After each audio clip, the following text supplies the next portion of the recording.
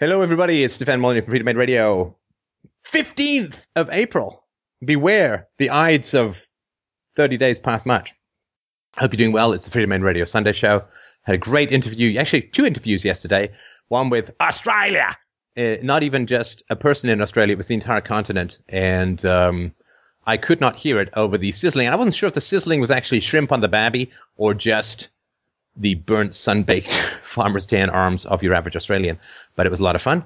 And, oh, yeah, you know what? Somebody just said 31 in the chat window. I'm actually fishing for nitpickers. That is my new mission in life. I'm going to make tiny little factual errors and wait till people have their correctogasm by telling me where inconsequential errors need to be corrected. So, good. I bagged quite a number in that very first round. Oh, it's almost too easy. It really is like throwing, it's like shooting fish in a barrel with a bunker buster. So, I had a thought. You know, I was read this very interesting article the other day in a Maclean's magazine. Did you know that when you give sweet treats to monkeys, this is very interesting, when you give sweet treats to monkeys, the monkeys who are at the top of the hierarchy, the dominant monkeys, do not overeat. They do not overeat. But the monkeys who are further down, the fat ass of the social pyramid, so to speak, the base, the bottom, the white part, they gorge and get fat. Isn't that interesting? The theory is that being at the top of the social hierarchy gives you enough dopamine and other happy go-go joy juices in your system that you don't have the same addiction to food. So I've been puzzling for many years over the issue of rising obesity rates throughout the world, of course, particularly in the US and Canada. Wouldn't it be interesting if we were to look at the health of human beings relative to their encagement, relative to their enslavement? In other words, as the state grows, as our personal liberties decrease, as the growing storm clouds of fiscal disasters and social disasters and ecological disasters driven by bad policies rise around us like a slowly twisting up to the ass of God's cyclone from hell, that we are overeating because we are relatively powerless, and we get more and more powerless every day. In other words, as the top of the social hierarchy gets bigger and more obvious, we gorge, we dissociate, we watch TV, we don't exercise, we become depressed. What happens with animals in cages? Well, Desmond Morris's book, The Human Zoo, which I read, oh my God, 30 years ago? I don't know, long time ago. It was very interesting about this, that animals in zoos exhibit very deviant behavior. Now, his argument was that a city was like a human zoo producing deviant behavior. But my argument would be that statism is the human zoo, which produces deviant behavior. Wouldn't it be fascinating? Wouldn't it be interesting? Wouldn't it be gripping? Because when you have animals, they need additional drugs when they're in an artificially constrained environment, which really is statism. They need drugs. Well, so do we. We need massive amounts of drugs just to keep us relatively functional and productive. Everything from caffeine to make you productive, to alcohol to help you forget how enslaved you are, to psychotropic drugs, to massive amounts of medication. I watched an interesting documentary called Fat, Sick and Nearly Dead by an Australian filmmaker who lost like 100 pounds on some old juice diet. And, he pointed out the massive expense. This guy's heart attack was like $55,000, but to keep him on a juice diet for a month was like $400. And of course, that's all that's his whole grocery bill for the month. Juice and fruit all juiced up. Vegetables and fruit all juiced up. So isn't it interesting? So I've really begun to look at things from this angle of what does the human animal look like, not only in increasing captivity, but in an increasing awareness of captivity. So, one of the things that I get a lot of questions about is, my Bohemian Rhapsody video, the story of your enslavement, which I think is around 1 million views now. At the end of it, I say, wake up. To see the farm is to leave it. And people say, dude, what does that mean? You're not giving me an answer. And I mean, I don't know if it's any big secret, but the answer is quite simple, which is that to see the farm is to leave it means that once you see that you live in a human farm, that you're livestock for the ruling classes, then you leave the farm. In other words, you wake up to the fact that it's actually a prison. Right? Once you wake up to a farm, then you recognize that a farm for animals is a prison. It's only a farm to the masters. To the animals, it is a prison. You leave the farm. You're still there, but mentally, you leave it because you recognize it for what it is. So I wanted to just have a quick shout out to the Peter Schiff crew for daring, risking, taking the extraordinarily reckless step of allowing me to helm a microphone for 2 hours.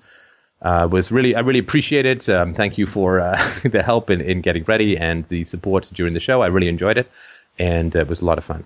And thank you to the listeners who called into that show. It was really enjoyable. And thank you to all the people who said, good job. I had a good time. I thought I did a good job. So that was a new one for me, but I really, really enjoyed it. So I hope that you will check him out at shiffradio.com. And that's it for my introduction. Let's move on to the brains of the outfits, a.k.a. the massive, diametric, multidimensional, pan-dimensional genius brilliance, Aurora Northern Lights scintillating brain mass called the listenership. I'm all ears. All right. Well, just one note of business. In a couple of weeks, I may or may not be able to host the call. I will let you know when I know for sure, but just to sort of give you a heads up. Thank you. So first online, we have phone caller, Mr. C. Hello. Hey, how's it going, Fred? All right. I was looking at UPB lately, and I was trying to figure out what the structure, like the proof was or whatever. And the structure of what? Of how UPB works, like basically like the proof of rape or murder or whatever, that it's immoral, right, or whatever like that. And basically, like what I noticed was it was like I don't know if it was explicitly stated or whatever. I don't remember right now, but basically it's based on ownership of the body, right? Like if I own my body, right? Or so you can't murder me or rape me or whatever, right? No, that's not actually the proof. I don't think it follows from self-ownership that someone can't murder you. Because that's going from an is to an ought, which is a real challenge in any ethical philosophy. So the proof is not, well, you own yourself and therefore, right? So if I say you own your motorcycle, that's a statement of fact. But then if I say, well, I could set up an ethical theory which says, well, I hotwired your motorcycle and drove it away. That's an investment of labor. Now I own your motorcycle, and that's a fine ethical theory. And there could be a kind of consistency in that. But so, I wouldn't put it in in that way. Okay, could you go over briefly, like why then it would be invalid to do that? Oh, why theft is wrong? Oh no, like more crimes against the body than external objects. Okay, let's go with rape, right? So the traditional formulation in a system of ethics is to say rape is wrong, rape is evil, rape is immoral. And that's kind of confusing in the UPB world because it means so many things to so many people. Some people mean to say that it's unproductive to society as a whole. Some people mean to say that it goes against what Jesus says, that kind of stuff. So the way that we reformulate the statement rape is wrong to be UPB compliant is to say any theory which advocates rape as universally preferable behavior is an incorrect theory. It is an invalid theory. The theory is wrong from a logic standpoint. Logically that is wrong, that is incorrect. And so rape cannot be universally preferable behavior. And the very brief proof is this. So two guys in a room, can they rape each other at the same time? Can they both fulfill rape is universally preferable behavior at the same time? I guess they could both try, but they wouldn't necessarily fulfill it. Well, even if they, and let's not try to penetrate that mental image too much, but even if they could somehow manage to do it in some god-awful gun-to-the-head 69 monstrosity, if they could find some way to do it, they would still not be fulfilling that rape is universally preferable behavior. Rape, logically, cannot be universally preferable behavior. Because rape is only rape if it is not wanted, if the sexual penetration is not wanted. That is when it becomes rape. So to say rape is universally preferable is to say this action must be both universally preferred and universally opposed at the same time, which is a logical impossibility, right? Okay. Does that make sense? Somewhat, yes. Okay, tell me what part doesn't. Well, there's the idea that I guess there were people on the boards that were like amoralists and things like that. Like, so I guess the concept of universal preferability would be in question, and then also like why are those the only categories? Like you list 5 categories in your book, but the question I guess would be why there would be only 5. Well, I mean, I don't want to just go over the book. I mean, if you have specific questions about the book, right? So, I mean, things are, when you have behavior, the reason I put it into 5 categories is because there are things which are universally preferable, there are things which are aesthetically preferable, and there are things which are neutral. And then there's the 2 negative categories, which are mirror images of the 2 positive categories. So, universally preferred is a category, and the opposite of that is universally banned or universally not preferred or universally opposed or something like that. And the same thing with aesthetically preferred means it's also aesthetically opposed. So an example of universally preferred would be respect for property rights. And an example of aesthetically preferred would be on time. Keep your word, even if it's like non-contractual, keep your promise. It's preferred, but not enforceable. And neutral is I am walking down the stairs. Is that morally good or bad? Well, no, it's got no moral content whatsoever. It's not, doesn't fall into any kind of preferred statement. It's a mere description of a neutral action. And so wherever you have a positive, you have the mirror image negative category.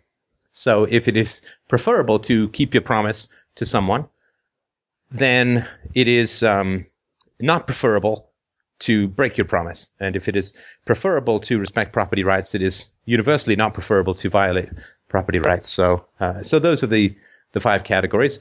I can't think of any other categories. You know, why are there 5? Because I couldn't think of more, and I don't think there are more. But I mean, I'm certainly open to arguments to the contrary. Okay, then I guess the thing would be like that's based on the idea that universal preferability is, I guess, a very important concept, if that makes sense. Like, we should pay attention to that rather than, I don't know, pragmatism or something like that. I'm not sure what you mean by that. Like, I mean, universal preferability is not a very important concept. It is the whole thing. If there's no universal preferability, then there's no such thing as language. There's no such thing as empirical evidence. There's no such thing as science. There's no such thing as logic. There's no such thing as truth. There's no such thing as virtue. There's no such thing as arguments. There's nothing. There's a void of human interaction. All human interactions rely upon universally preferable behavior. Even if you just look at, correct grammar and syntax and using the same language that your debating partner is using and so on.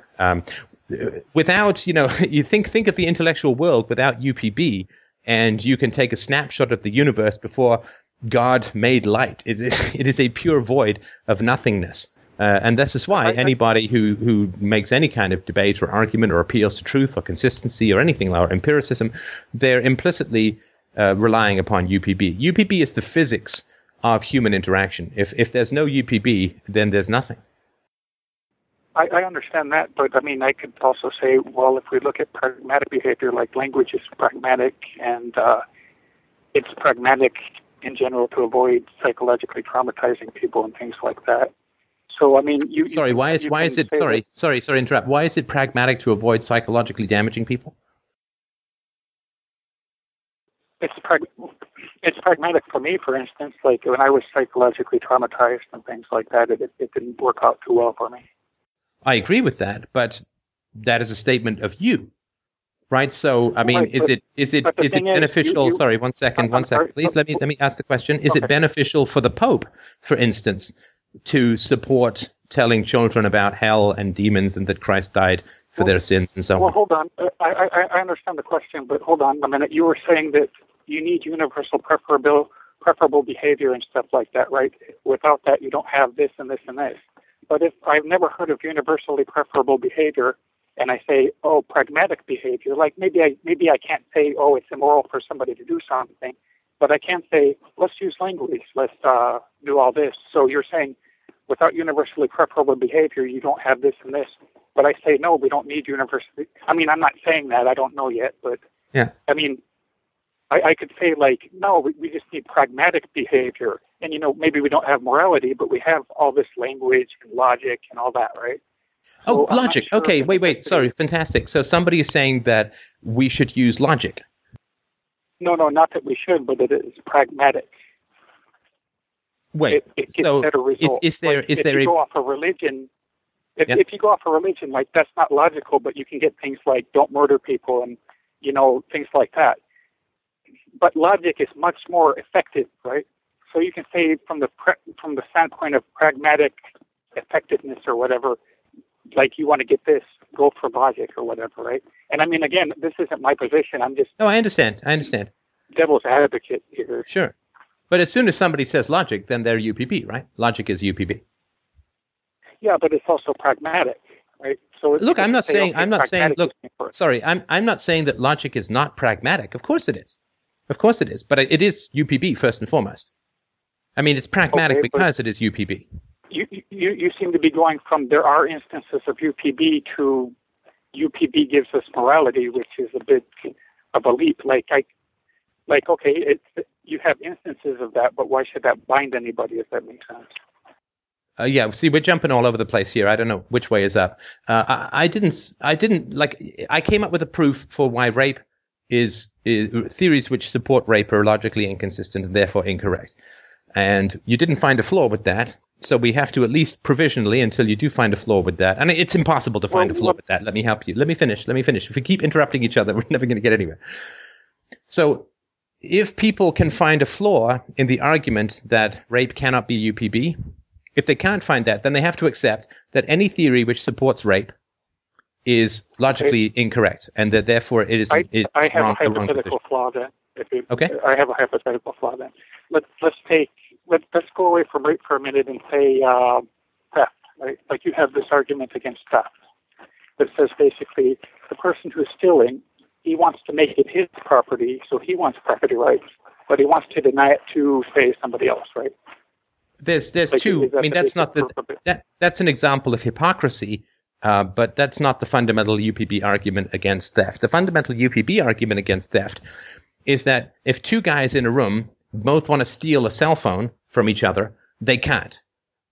Because if stealing is universally preferable behavior, then we should want to have things stolen from us. But if we want to have something stolen from us, then it is not stealing. It is only stealing if we don't want it to be stolen from us. So any theory which says stealing is UPB immediately contradicts itself and can't be sustained. Yeah, but you were saying earlier that I wasn't proposing any kind of contradictions or holes in the theory against rape or whatever, right? But I was asking about why I should care about universal preferability. That was the basic question. Your arguments are all based on that. That's a fundamental foundation of the argument, right? I'm questioning that foundation, so therefore I was actually questioning the... No, look, if I say 2 and 2 is 4, and you say, why should I care about math? That is not making an opposition to the argument. That is not opposing the argument. That's just saying, why should I care? Why should I care is not a moral argument. It's not a philosophical argument. It's not a rational argument. It's not an opposition. Okay, right? To be clearer, it would be more like, why is this... how does this assist your proof, if that makes sense? How does this give you any validity in the result? I'm sorry. If I say 2, sorry, let's say the argument is 2 and 2 equal 4. So what would you say to that? Yeah, that's correct. So how would you find a flaw in 2 and 2 make 4? Oh, I wouldn't. That's correct. Well, but rape is not UPB. Is as solid as 2 and 2 make 4. No, I don't think that's what I'm questioning. Like you base it on the concept of universal preferability, but I'm wondering why that gives anything solidity. I'm okay. Tell me what it is. I'm really confused by this. So tell me what you mean by validity. Well, like if I say, hey, you should use logic, and I can go through and I can show you why, this syllogism is always valid if you fill it in consistently, or that syllogism is always valid. So, this is great because, you don't have to do so much work to figure out whether an argument is correct. You just see, are the premises correct? Did they use these syllogisms properly? Okay, great. So it saves you a lot of work or something like that. But why should I care about UPB? How does that help me to better get valid results? I still don't. Emotionally. I still don't understand what the question is. Like if I say 2 and 2 make 4, and you say, well, why should I care about math? Well, you don't have to care about math. You don't have to care about philosophy. You don't have to care about logical consistency. You don't have to care about ethics or UPB or reason or evidence or any of those things. Sure. But my thing is, if I say I want to get correct conclusions about morality, I really want to. That's my goal, right? Mm-hmm. And I ask, how does this help me to reach that goal? Like, that's a bit different than saying, oh, I just don't care in general. Like, of course, you can't respond to that. But if my goal is to, figure out morality properly, right? And I say, why should I use universally preferable behavior? Why does that help me out at all? How does it, I don't understand. I just proved that rape and theft, and we could do murder in about 20 seconds, that they can't be UPB, that they have to be banned in a rational system of morality. And you say, I've just, the four, please stop interrupting me. Let me finish. Okay, you go ahead. I'll stop talking, and then I'll move on to another caller, because every time I start talking, you just start talking over me, which is really annoying. Well, I mean, the thing is, maybe you don't understand what I'm trying to get out of the call, and that's fine. I might not be communicating it effectively, but when you go on and, it's, you don't understand what I'm saying. It's like I'm feeling frustrated, if that makes sense, because I'm not getting what I would like to get out of the call, if that makes sense. I understand. You say don't interrupt, but it's okay, but if you keep going on like that, that's fine. I mean, you get a point out. Okay, well, explain it to me like I'm 3 years old. What is it that you want out of the call? Well, I'd like to understand, why is universally preferable behavior useful in figuring out morality?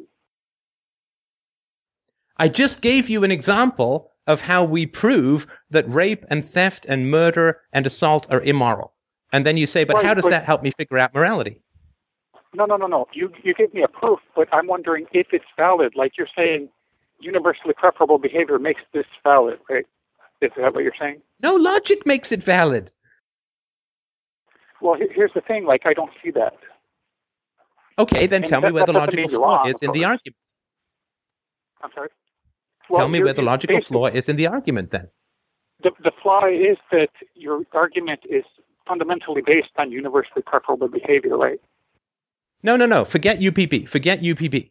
I made a rational argument that you cannot make theft the highest ideal of a moral system. Well, sure, but that's a lot different than saying don't do it, right? I mean, maybe it's not the highest ideal. I never said, but you've got to listen. I never said don't do it. I said that UPB tells us that theft, murder, rape, and assault cannot be universally preferable behavior. Okay, so they can't be the highest ideal. I got that, but I'm hoping for something that says that rape is wrong and it's proven, if that makes sense. Well, but if any moral theory which says that rape could ever be good or preferred, universally preferred behavior, if any theory, as I've said a million times, UPB only looks at theories. It can't judge actions. No problem.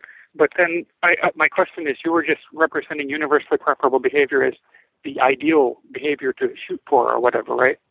And you're saying, this proof is that it can't be the ideal to shoot for.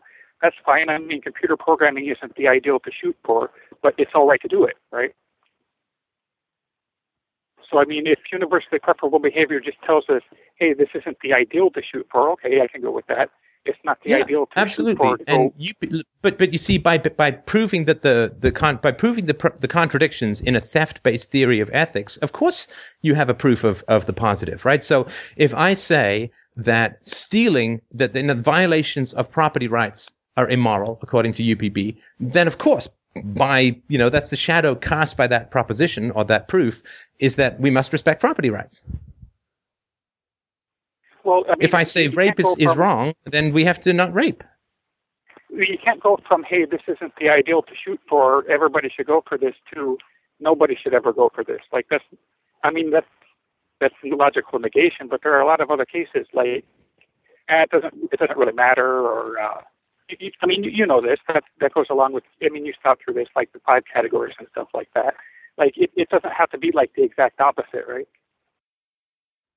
So if it's impossible to ever justify rape, you're saying then that we can't derive from that. I'm sorry. Sorry, go ahead. That's what I'm confused about. You were saying before it was like an ideal, right? Like, this is not the ideal we should shoot for. Universally preferable behavior is the ideal, right? But now you're saying something else, right? I'm sorry, I'm not sure what you mean by ideal. Is it ideal to say that 2 and 2 make 4? No, it's just true. It's just valid. No. I'm not bringing ideal into it. You said it earlier, like it wouldn't be ideal to rape or something like that. Oh, so look, that's just a colloquialism. I don't want to get stuck on the word ideal. I understand that, but it was an attempt to help me to understand what you're saying, right? When you use the colloquialism, right? Okay, let's go more technical then, since that's going to seem to work for you. Okay, so. Oh, okay. Theories which claim that rape is UPB are wrong. Okay. We accept that, right? It's logically impossible for rape to be UPB because it has to be universally preferred and universally denied at the same time, which is a logical contradiction. So we're fine with that, right? Yeah, I wouldn't say that it's universally, like everybody has to prefer this, sure. Cool. I'm sorry. I'm not sure where you just went with that. See, every time I try and establish something, you keep moving the goalpost. Let's just do one thing at a time, or we're never going to get anywhere, okay? Can we accept that rape can never be UPB? Well, the thing is, I just read what I understood the argument to be, and you said that I'm moving the goalpost. No. Forget. Let's just look. We can't keep moving. It's like trying to grab an oiled fish in a bucket full of oil. The thing is, can we accept? We either do it this way or we don't do it because we're not making any progress. And I know how to make progress in this, but you have to trust me, okay? Oh, you don't have to trust me, but I'm only going to have a conversation about this if you trust me. No, we don't have to trust you, right? Like, that's supposed to be the thing. Like, you use this, you make a proof. No. I didn't ask you to trust my conclusions. I asked you to trust the process, the series of questions that I'm asking. You don't have to trust any of my conclusions. Just trust the series of questions that I'm asking. We have to establish something before we move on. There's another process that I trust, and I think it's a pretty good process, is when somebody says something, you restate it like in your own words, and they say, you're moving the goalpost. That means that I don't understand it, so I want to make sure that I understand it. But you're about to go and restate the thing that I don't understand and go on from there, and I don't understand how that can work. But look, if you don't understand that something cannot be both universally preferred and denied at the same time, then I can't help you because you don't know enough about logic. I understand that, but the thing is... Oh, good. Okay, fantastic. Preferability to mean that everybody should prefer this. Is that correct? Is that a good restatement of UPB, or am I really getting this wrong? No, it's not a good statement of UPB. UPB, I've never said everyone should or everyone must. We're talking about theories, right? So we at least understand that rape, theft, murder, and assault cannot be UPB. Any theory which proposes those as UPB is invalid, is incorrect, is self-contradictory. Well, here's the thing, like, if I don't understand what UPB No, this is a yes-no question. This part is a yes-no question. They're either valid or they're not, this proposition. Well, go over the proposition? Well, let's just do the rape one. Okay. Do we accept that rape can never be UPB? Well, if I don't know what UPB is, I don't know. Okay, I'm going to move on to the next caller because we're exactly where we started about half an hour ago. So, James, can we just move on to the next caller, please? Okay. Sure. Next up, we have Marcus P. Hello, Marcus. How are you doing, my friend? Hi, I'm doing fine. It's my first call, actually. I'm a little nervous, so... Okay, first of all, I want to say that I want to thank you, actually, because listening to your podcast, I have decided to... Well, thank you, actually. Yeah. I've decided to kind of... So I have a kind of abusive family, so I have decided to kind of break off of them. So it has really helped me. I'm sorry to hear about what the family. I'm so sorry. That's just terrible. Yeah, but I wanted to talk about actually. I've had a recurring dream that recently kind of changed really drastically. So I want to talk about that maybe. So I have a grandmother actually who's actually kind of abusive really. So I have had this dream that I've thought about a lot that my grandmother actually tries to kill me uh, with different weapons, and I've had this like 3 times actually. And recently it started to change, like as in she she didn't really want to kill me anymore, but just wanted to attack me, like beat me or something. So that was a change. And today actually the dream changed to a way that I actually she didn't want to attack me physically, and I actually talked to her and gave her some arguments and blah blah blah, and talked about my emotions, and I felt really great about it. And I thought that's some kind of a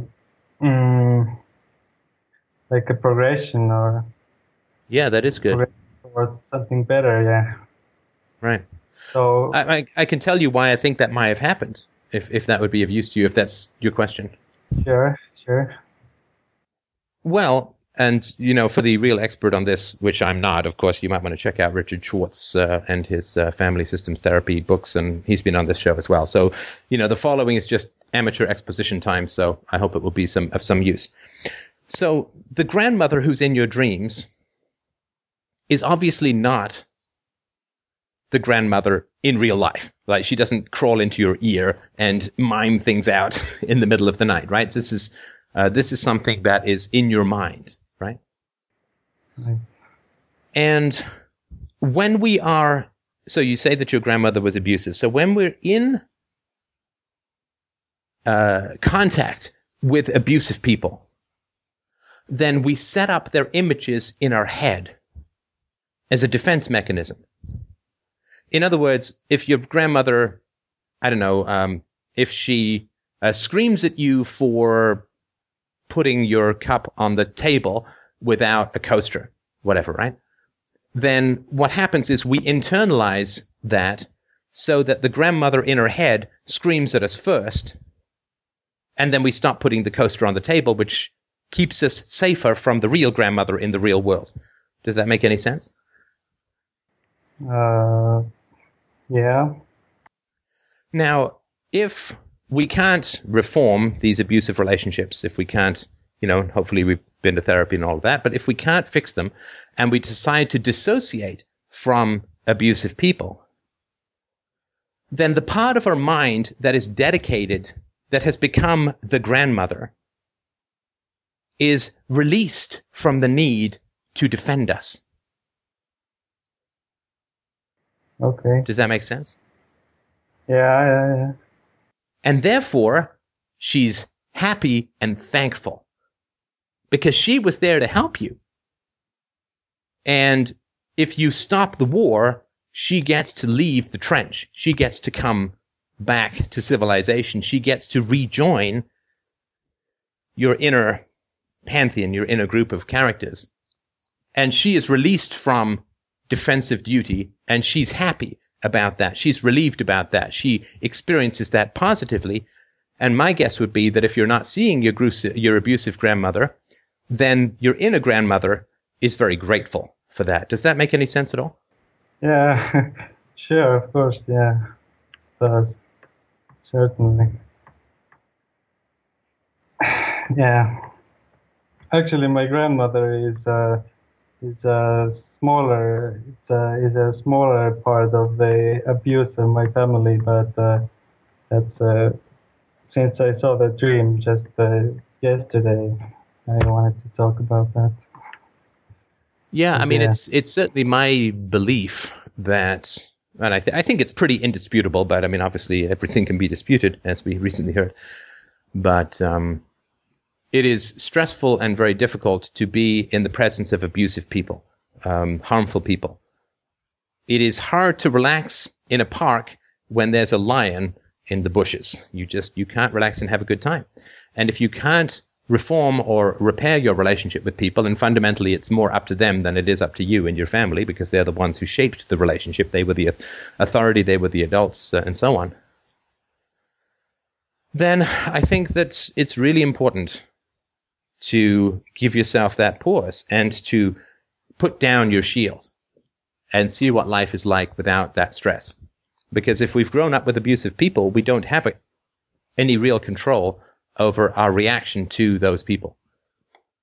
So I think it's if you can't reform it, I think it's a good thing to do if you've got good support from a mental health professional and so on. I've also noticed that my shyness has a bit gone down since I haven't talked. Since I haven't talked with the abusive people, my shyness kind of has gone down, and I feel better at times when I'm around people. So, yeah. I'm glad to hear that. Yeah, and I think that shyness is kind of, mainly the effect of abuse. Don't you think so? Sorry, say that again. You were just asking me a question. I think I missed it. I mean, the shyness is usually mainly the effect of family abuse. At least I feel so. Is that right? I think that's a good first place to start. I certainly don't know for sure if it's all 100%. There may be, people who are more, retiring than others. I don't know, but I would certainly say that I think shyness is a nice word for fear. And I think if we talk about fear, because shyness is a kind of fear. I know this because I was shy as a kid as well. So shyness is a kind of fear, and it can approach, existential terror. And the first place I would look is some sort of post-traumatic stress from early dysfunctional relationships. But yeah, shyness I think shyness is a word that parents invented so that they don't have to say, my child is pathologically afraid of people. Because if the parent says, my child is pathologically afraid of people, then the parent has to look in the mirror and say, what have I done to make my child so afraid of people?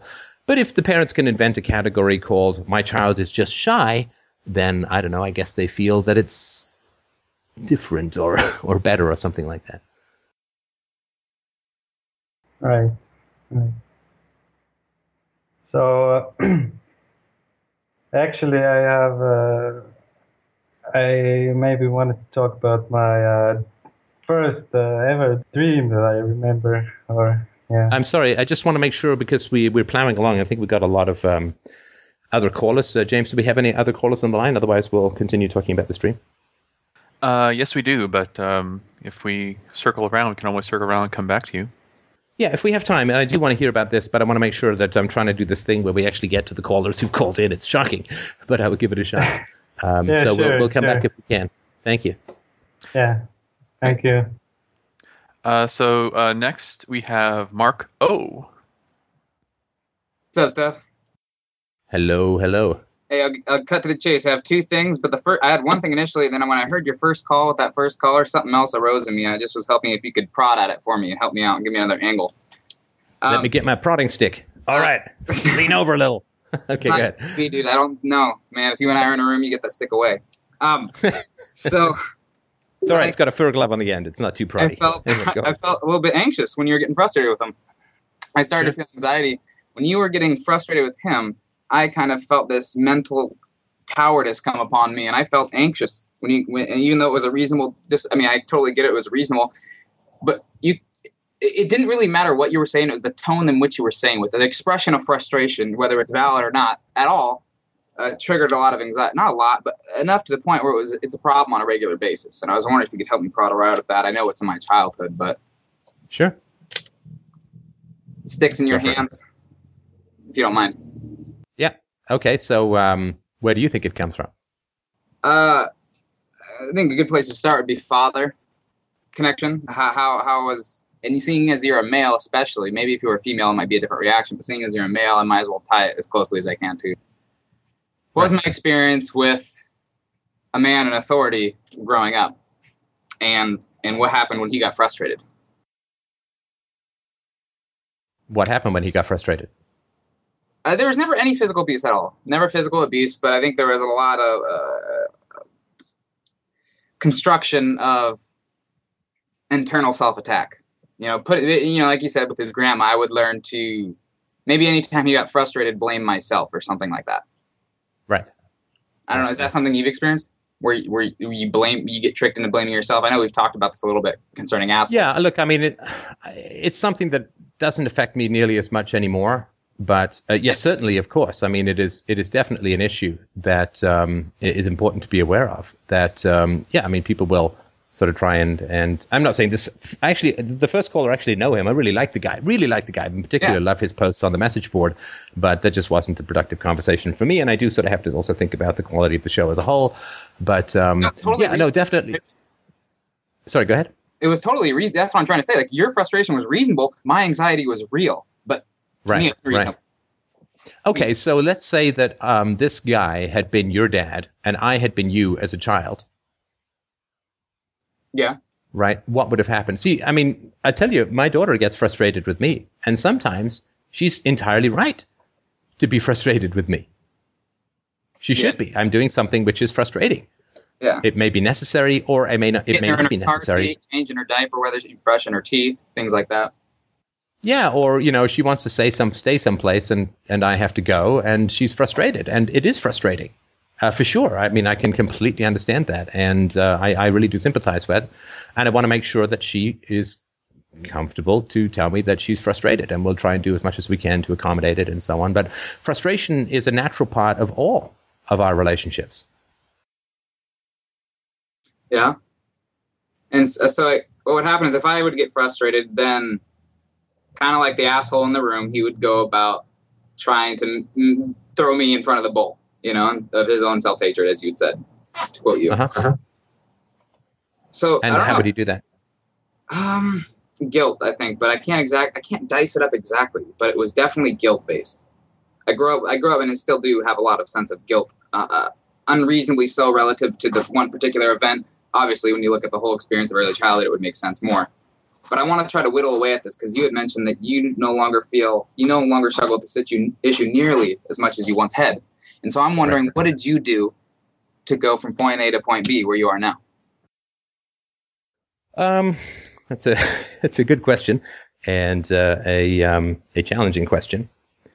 But I think that what I have always found is to try and be as positive and helpful as possible in a conversation. And I mean, I guess it's up to other people to figure out what they're achieved at with the first caller. I certainly did want to help the caller to understand UPB. And so, so I would try to establish an argument and then we'd move on to something else. And then it would turn out that the first argument was not established. So we'd go back and try and establish it again and we'd get agreement and then we'd move on and then it would turn out to be not established and so on, which of course gets frustrating because I realize that this is not about UPB. It's about recreating some food situation, obviously. Right. So, So for me, it's okay to get frustrated if I have tried to be positive and patient and put time and effort into explaining my position and so on. And then if I get frustrated, I know that I'm then not going to self-attack for that because I have done the right thing in the conversation. Yeah. I mean, it really comes down to virtue is the shield to self-attack. So in order to be virtuous, you have to reflecting parrying his attack and saying, no, well, I'm not going to let you get it. And it's not like he was intentionally doing it or being mean. I really don't think he was ill-intended at all. He seemed like a very kind gentleman. And he reacted to your frustration. And I was like, relatively good way given the circumstance. But what you essentially did is you had your shield called frustration shade. Go out now, get self-attack. Is that kind of a cheesy way of saying it? Well, if somebody tells me that, to this caller, and I'm sorry, caller, for discussing you with the third person, I apologize for that. I really do like you as a human being. You seem really nice. Yeah, look, I mean, but if somebody is telling me, if somebody asks me for a question and then I give them an answer to that question and they say that wasn't what I was asking, then I say, okay, rephrase it. Okay, then I'll answer this. And they say, well, that's also not what I'm asking. And every time we get to a conclusion, it seems that the goalpost moves and it's no longer what the person was asking.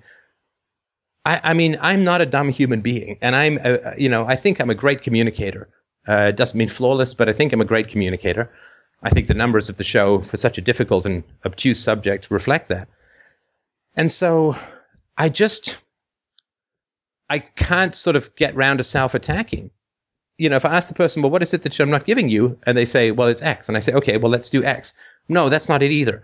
Then it's just a moving goalpost. And I'm just not going to pretend that we're talking about what we're talking about if that's not what's really, really going on. So it's sort of like if you're a really good tennis player and you're having a really frustrating game because the balls keep going out, I think you can safely say it's not you. Does that make sense? Yeah. Yeah.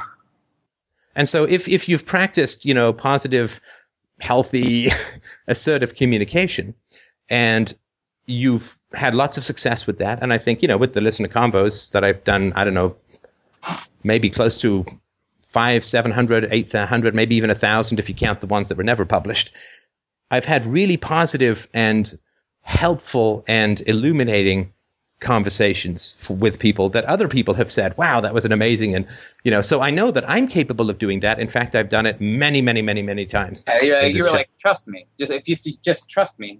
Yeah, I remember you saying that.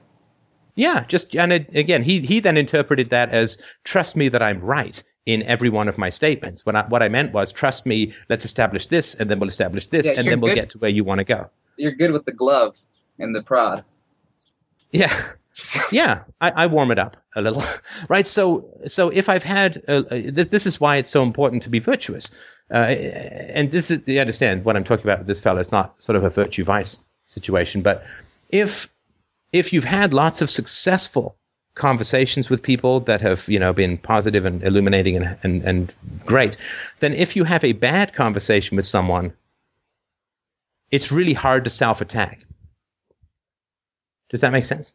Yeah, because you have the evidence to say, hey, I can do this. Like I maybe if you were having a conversation with like Christopher Hitchens back in his prime, and you're in that same disagreement, it might add a little bit more weight in you going, well, maybe what's going on here, or would that be incorrect? Well, it would depend. I mean, that would really depend. I got lots of mixed reviews about my. Yeah, no, I got lots of mixed reviews about my debate with Peter Schiff. Which was a real surprise to me. I did not know we were going to debate. I prepared a bunch of other topics that the producer said we were going to talk about, and then I wouldn't say I got sideswiped. I mean, all's fair in the media, but suddenly we were doing a pretty intense debate. And normally when I debate someone, I'm going to go research their positions. I'm going to formulate the counter arguments. You don't just drop into, I mean, particularly somebody as intelligent and such a masterful communicator and debater as Peter Schiff. I mean, that guy's got some serious mojo. And I really respect his reasoning, his communication skills. I mean, I don't know if you've listened to it, but he was damn good. And so if I'm going to go into the ring with someone, I need to study their moves. I need to, he's into tariffs. Okay, let me come up with this argument against it or whatever, right? Sorry, go ahead. Let's say you're in a debate with him and he was, so you're both admitting that there's one right, relatively one, no, scratch that. You guys are battling. So sorry, let me say, so if I'm prepared and it goes badly, then I would be more likely to self-attack. But if I'm not prepared and it goes badly, then I would be less likely to self-attack. But even if I was self-attacking is jumping to a conclusion. And philosophy, she hates the conclusions. Philosophy and conclusions are like, Michael Moore and broccoli. They just, they don't seem to meet very often. In fact, they may be fundamentally opposed to each other. And so self-attack is anti-philosophical. It's anti-empirical because you are assuming a conclusion. I did something bad, and if I did something bad and wrong, that the best way for me to deal with it is to call myself names and to put myself down and to be mean to myself. And that's the most virtuous and best way to make sure that I don't do that bad thing again. Yeah. Well, all of those steps are staggering amounts of conclusions. Did you see what I mean? How do you know? How do you know you did something wrong? How do you know it wasn't the other person? How do you know, even if you did something wrong, that the very best conceivable way to deal with you doing something wrong is to call yourself names, get angry, put yourself down, lash yourself with the invisible whips of self-recrimination? And how did we know this? I tend to do this in a very sophisticated manner. I don't go idiot or something like that. I always try to weasel my way into taking responsibility for an action, even though when you really look at it and somebody else would look at it, it's like, dude, no. So it can be much more weaselly than that and almost harder to catch. But yeah, well, taking an excess of responsibility is, I think, even more dangerous than taking a deficiency of responsibility. That's what I do, and that's an issue. Yeah. Because it's so disrespectful to the autonomy, free will of the other person, right? Would you go on a little bit about that? And just a little preface here. My parents divorced, and I was the emotional crutch for my father. I mean, he literally told people that he would have offed himself if it weren't for me. So, what kind of negative psychological things would you be able to see from your position about someone who would go for that and someone who consistently takes excessive responsibility for things that they ought not to? So let me just. How old were you when your parents divorced? 8. 8. And was it pretty rough beforehand?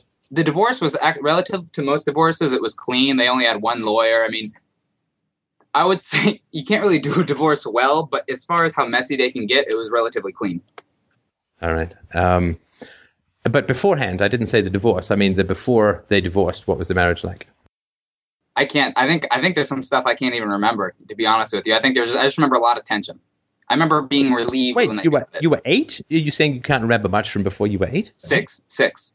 I can't remember general. I never remembered them together, really. I never remembered shared enjoyment of activities between the two. I'm sorry. So I completely misunderstood. I thought you said they divorced when you were 8. I was in 3rd grade, and my mistake. No, you're correct. I was wrong. It's 8. I apologize because it was 3rd grade. It's 8.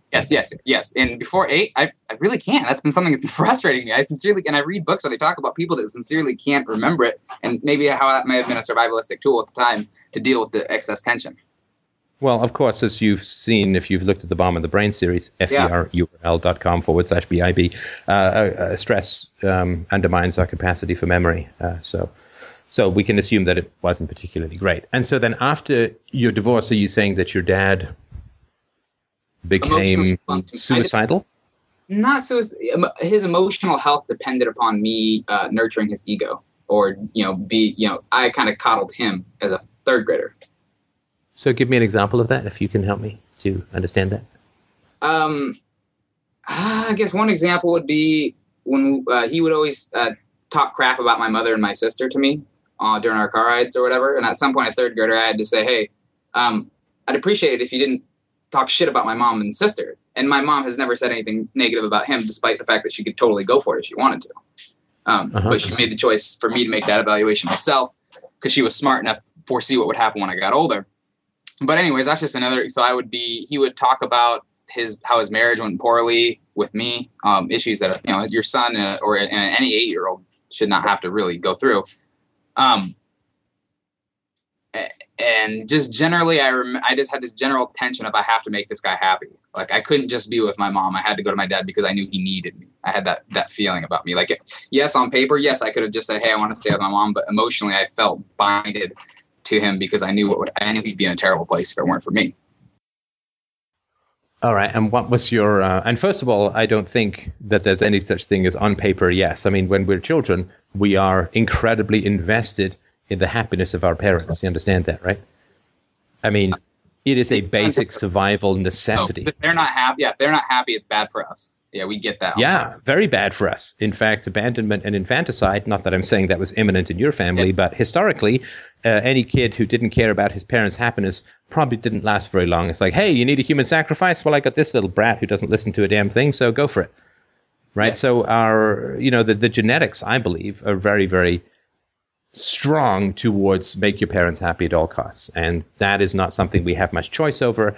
And it's not a moral choice. It is a survival choice.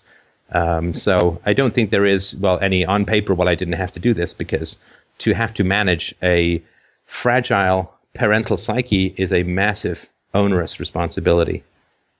Yeah, and how? Yeah, I just wanted to point that out. So go ahead. Yeah, no, that's good. That's nice, because maybe that's another example of me taking more responsibility in some respects. But how would you go about cutting away at this? Because it's not going to happen overnight. The wiring in the brain is here. My best guess, and from what I can tell, is that just every time I feel it arise, honestly acknowledge it, trace it back to the roots, and don't take. Okay, let me be a bit more proactive here and ask you a couple of questions, if you don't mind. Please. Why did your mother leave your father? Dad left my mom, but they had both dissociated to the point where they both weren't happy. So father made the initial split. Okay. Were there any affairs involved that you know of? No, none. Okay. I'm almost certain of that. Did your mother know about the degree to which your father was using you psychologically? I think so. Go on. That was a pregnant pause. Yeah, I think so. It's not fun to say. I don't think she maybe knew the extent to which it occurred, but I think she knew it occurred. All she had to do was ask, right? She kept on. She would always say, you could stay here if you wanted. She would That's say, not asking. Yeah. Asking is, how are things going with your dad? You don't seem to want to go over there very much. I know a lot about your dad because I have an adult sensibility and freedom, and I decided to not fight for the marriage, to not stay with him or whatever, right? I mean, it really does take two to divorce. And I'm concerned that given what I know about your father and given your vulnerability as his little boy, I just, no repercussions, no negative. I won't go and talk to him. I won't tell this to anyone. It won't change anything, but I need to know what's going on. Nah, that didn't happen. Why do you think? Maybe she was scared of the answer. Well, I don't buy maybes from family members. She was scared. Yeah, she was scared of the answer. She probably why? Yes. Why was she scared of the answer? Because it would make her feel terrible anxiety. Why? Because she would have felt like she was not doing her job as a parent. Do you think she was doing her job as a parent? In many ways, yes. To this, in this respect, no. Right. And have you ever talked to her about this? Yeah, I asked her why she didn't take custody, and she was really open to the conversation. She had mentioned she didn't know why. However, I kind of deep down knew it was because you didn't want to feel bad about being a bad parent, even though maybe it was that type of choice. Like by not asking and not doing those things, it can be labeled as a bad parenting move, or is labeled as a bad parenting move. Well, no, but you sort of shifted the debate a little there, or the conversation, because I asked if you talked to her about your emotional experience of your father, and you said, well, I asked her why she didn't take custody. That's a very different question, right? Yeah. One is sort of a factual, procedural one, and the other is an experiential, vulnerable one. Yeah, I think I never asked her about it. Never told her. Well, I'll tell you some of the thoughts that I have about this. As always, they're just my thoughts. I don't have any answers. But I will tell you, of course, that my mother's grip on reality was a complete house of cards and required constant propping up and management and placating and so on. So she was definitely may have been a bit more extreme than your dad. But I have some experience with this, which may mean that I have something useful to say, or it may mean that I'm projecting all over the place and have nothing useful to say. So you can, of course, decide that. But I think what comes out of this, first and foremost, is that you have responsibility without authority. In fact, it's kind of an inversal, because your parents are supposed to have authority. And then they have responsibility for you because they have authority. And now authority doesn't mean tyranny, right? It just means authority. I mean, I have the responsibility to feed my daughter, to get her health care, to, keep her happy and safe and warm. And I mean, I have authority over her.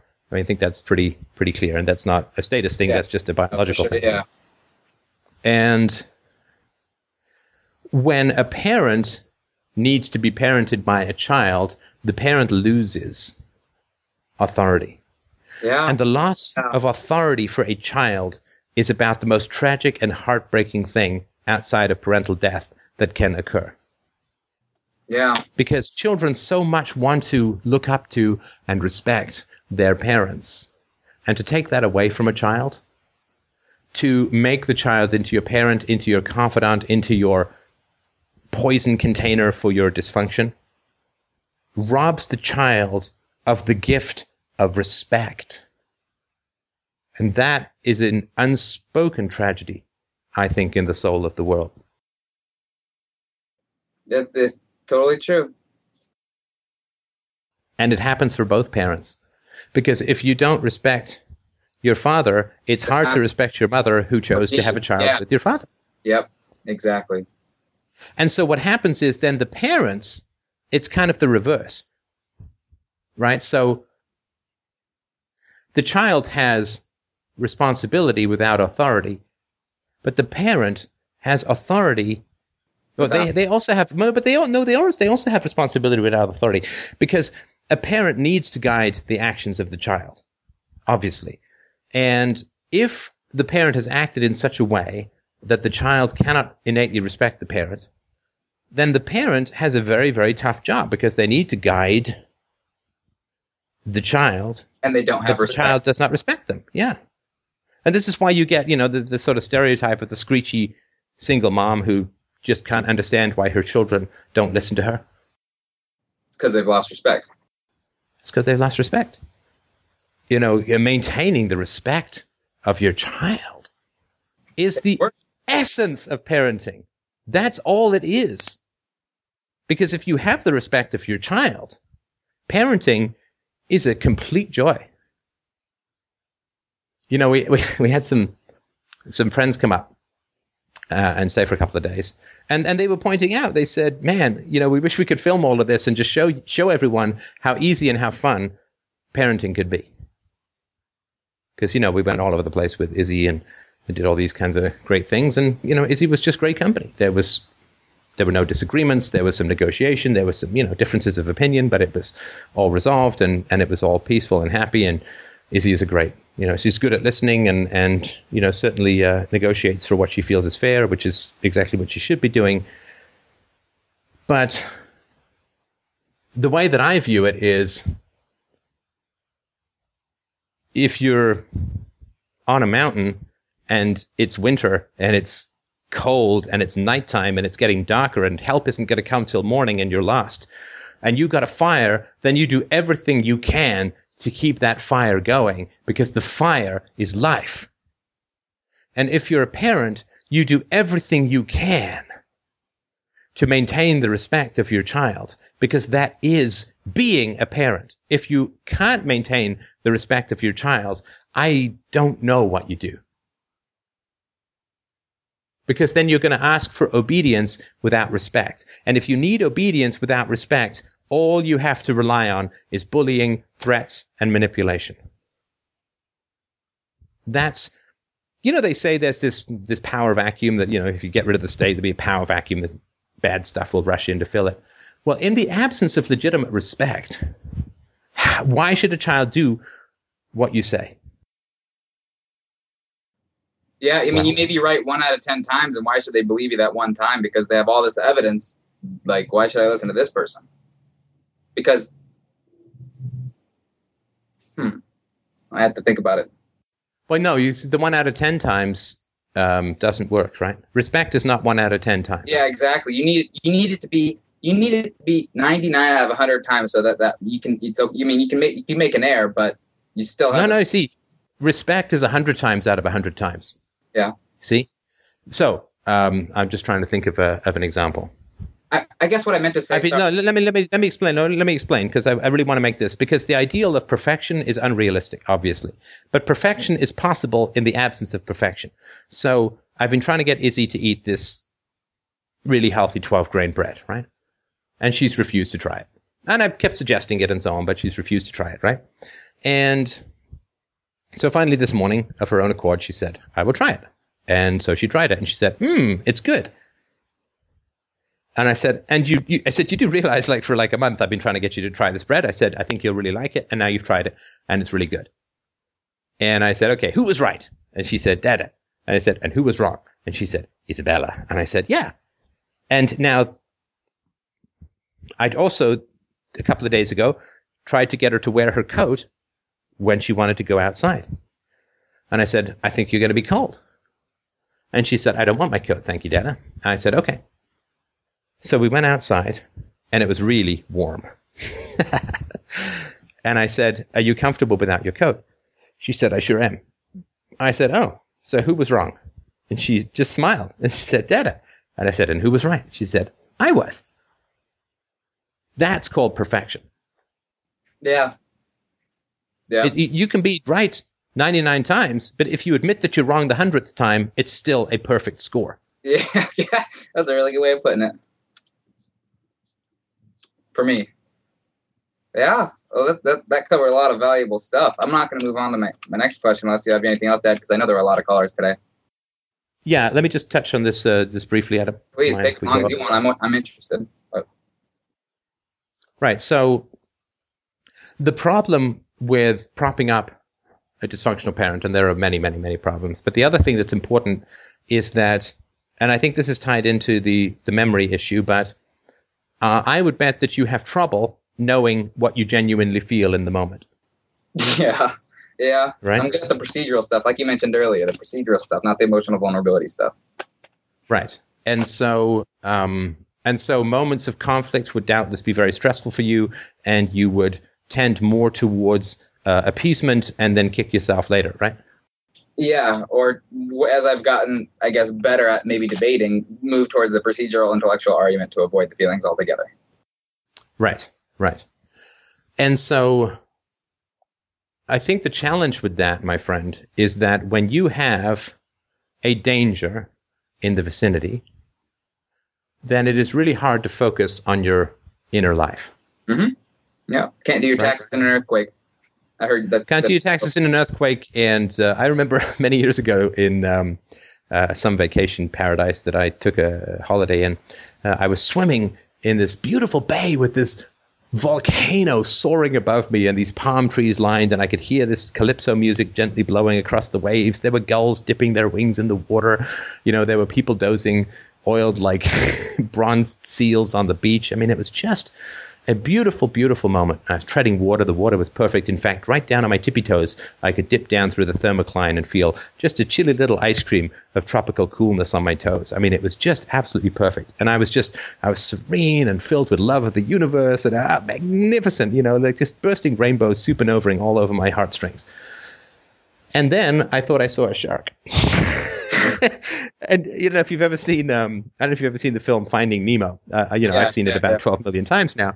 Anyway, so when they go down into the dark, right, the marlin and Dory the fish, they go down into the dark and they see this little light. And he's like, oh, that's so beautiful. Oh, that's so lovely. It's so beautiful. I'm going to get you. I'm going to get you. And then the light shows this massive rows of teeth from this like night crawling venomous death fish or something like that. And when you see the teeth, Marlin says, oh, good feelings gone. That was sort of my experience. And so that sort of inner light and beauty and all of that just sort of vanished in like, let's not lose a leg now. And so when you have a danger around you, your inner life becomes opaque to you. In fact, your inner life becomes a problem. It's not even like it's not helpful. It actually becomes a problem. Like swatting mosquitoes all the time, or maybe even more so. I'm sorry? Like swatting, like constantly having to swat bugs off you or thinking you have a spider on you. Right. And so the problem becomes, and so an unstable parent is a great danger for a child. So you focus on how your dad's doing rather than experience how you're doing. And that's just the beginning. The second round is when your dad is telling you all of these things that are creeping you out.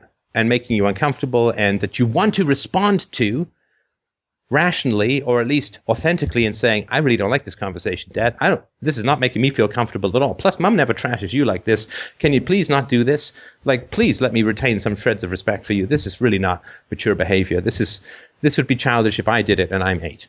Right? Yeah. And if you were to say something like that, what happens? Either anger or guilt. Right. Which will further erode respect and further cause problems, right? And further, I think, reproduce some of the horror of the situation, which is that your genuine experience is perceived as really negative by your father.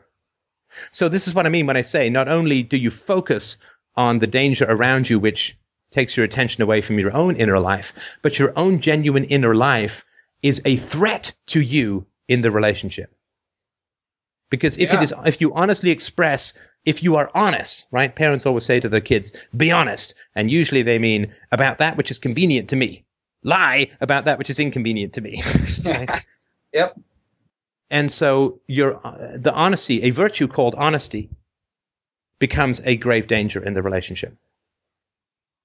Virtue becomes dangerous. So how do you recover from something like that? Well, I mean, the first thing to do, I think, is to just map where the issues are. Mm-hmm.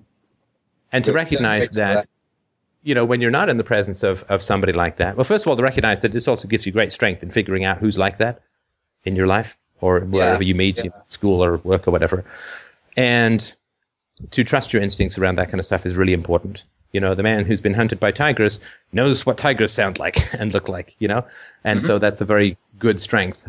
But I think, the issue seems to be around sort of just going back and reparenting and saying, okay, I didn't get this. In fact, this developmental stage was not only missed, but suppressed and even attacked. But I need this. I need this. I need to know what my own inner life is. And I'm very much one for the antidote, right? Mm-hmm. The antidote. If something's too bright, you go inside, right? And if you've had a history of stress, then you need to find places where you consciously de-stress. You need to have relationships which are not stressful.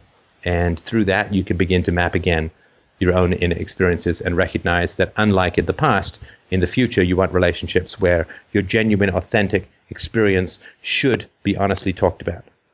Because that is called having a relationship. Yeah.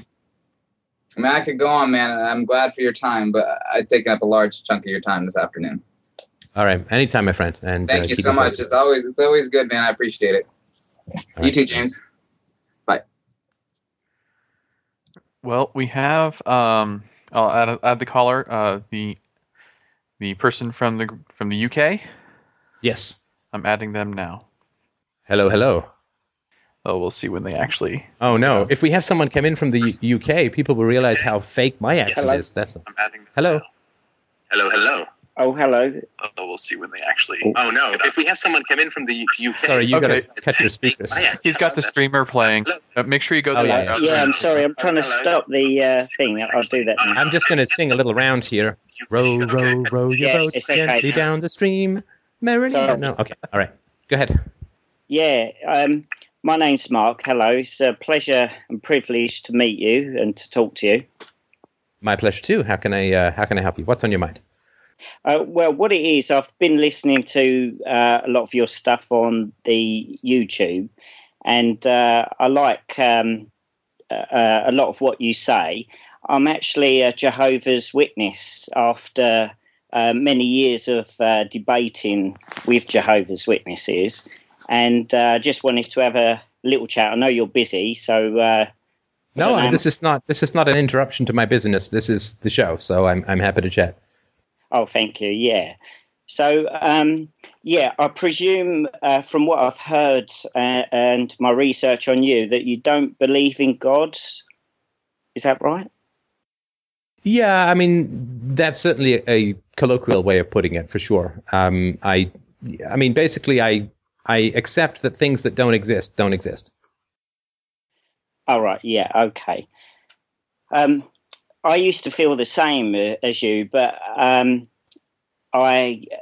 I was an atheist, and the reason why I was an atheist is because, dare I say it, I was brainwashed from day one of going to a school, a government school that taught me evolution, and they showed me pictures of a little ape gradually getting bigger and transitioning into a human being without any facts. And the fossil record shows the ape bones, and it shows the human bones, and the drawings that some human being has presented as fact is actually just some human being's opinion that's been forced upon me. And after doing research, I was quite upset that this theory was presented as a fact. So that's where I'm coming from. Okay, so you have become a Jehovah's Witnesses because you have found gaps in the process of evolution? No, I believe in a creator because of, well, it's not just that. Evolution, it seems to be the two ideas of creation or evolution. And so on that basis, I realized from the evidence that there was a creator.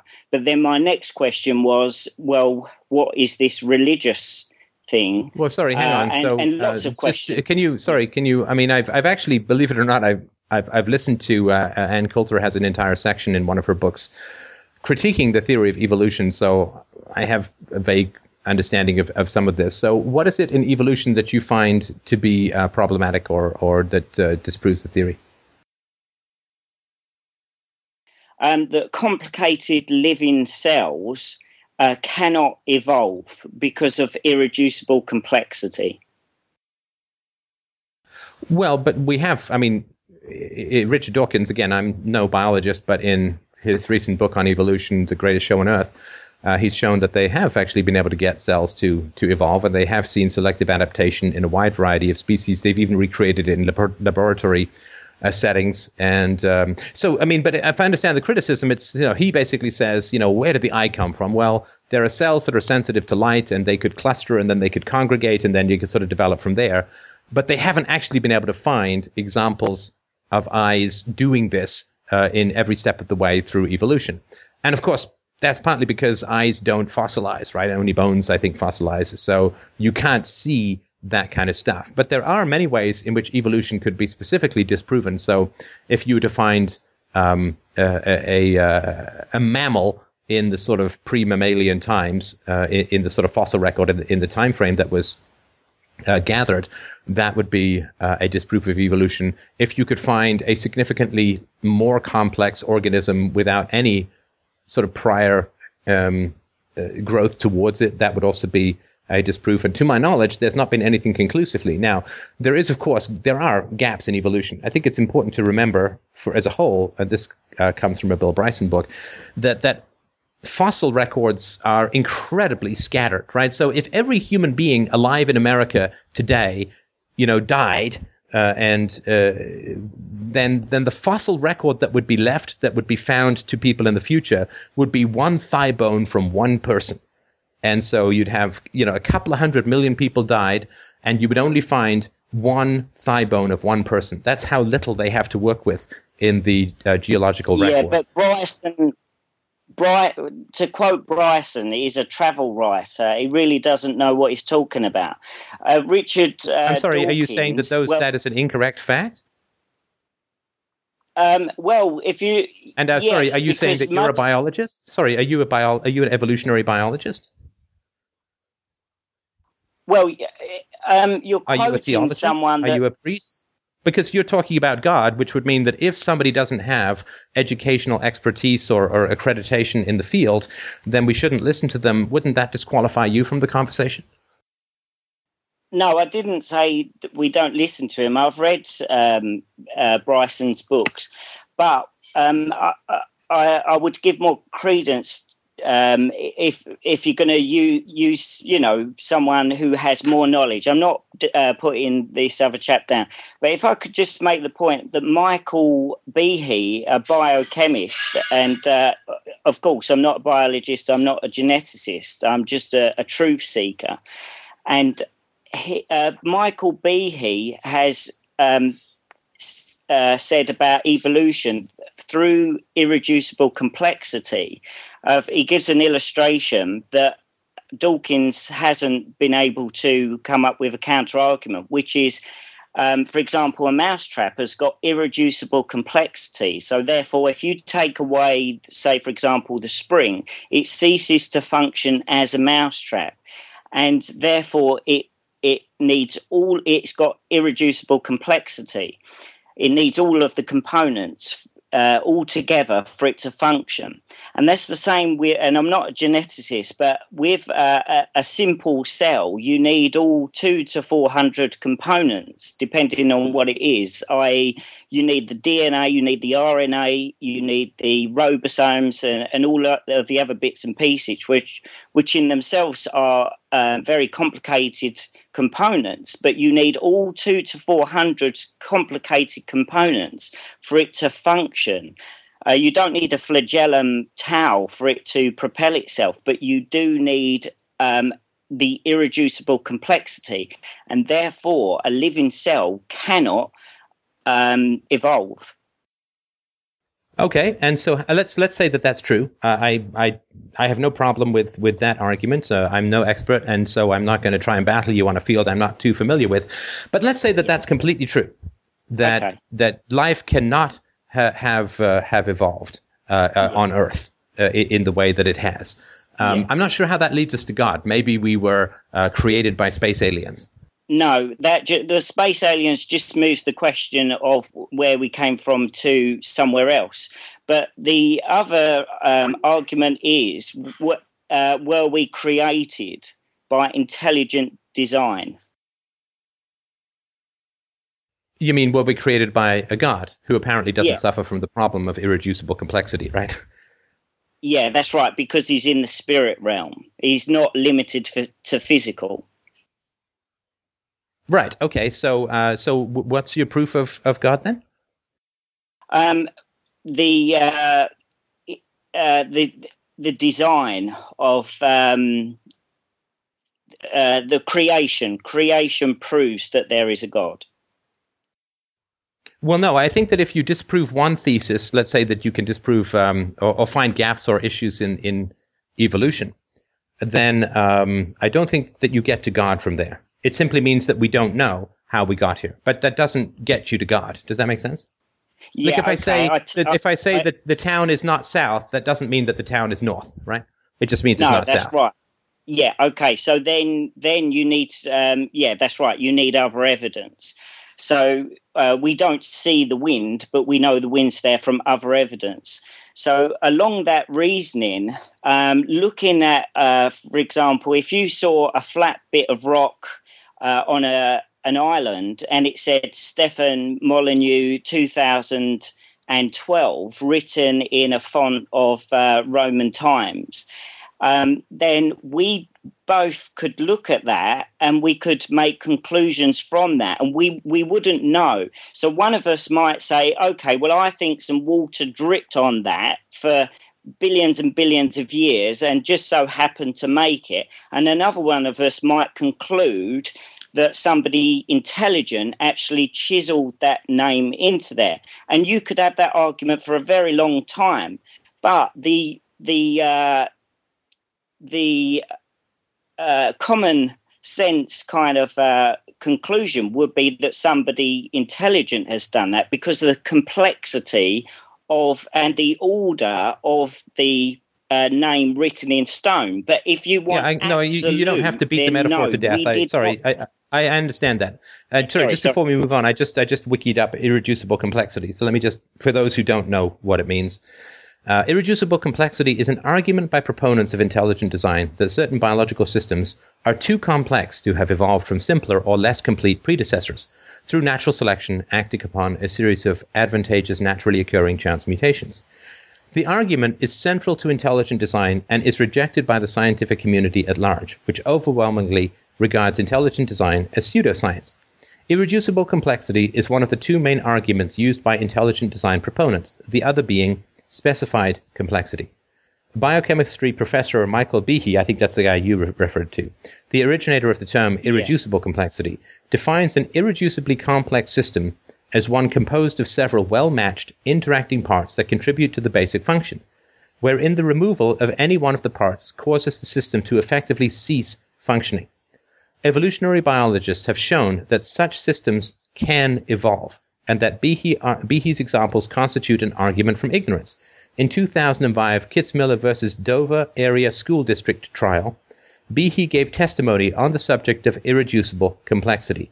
The court found that, quote, Professor Behe's claim for irreducible complexity has been refuted in peer-reviewed research papers and has been rejected by the scientific community at large. And again, I'm not going to pick sides. I'm just pointing out that I just wanted to give the facts out for people who may not, at least some facts out for people who may not be aware of that. Well, their conclusions. So that court came to the conclusion that using our illustration, Stefan Molyneux chiseled in stone, they're saying, well, no, that can come about by sheer coincidence. And sorry, but evolution has nothing to do with coincidence. Right, you understand that. Evolution is not even remotely analogous to letters being formed by the running of water.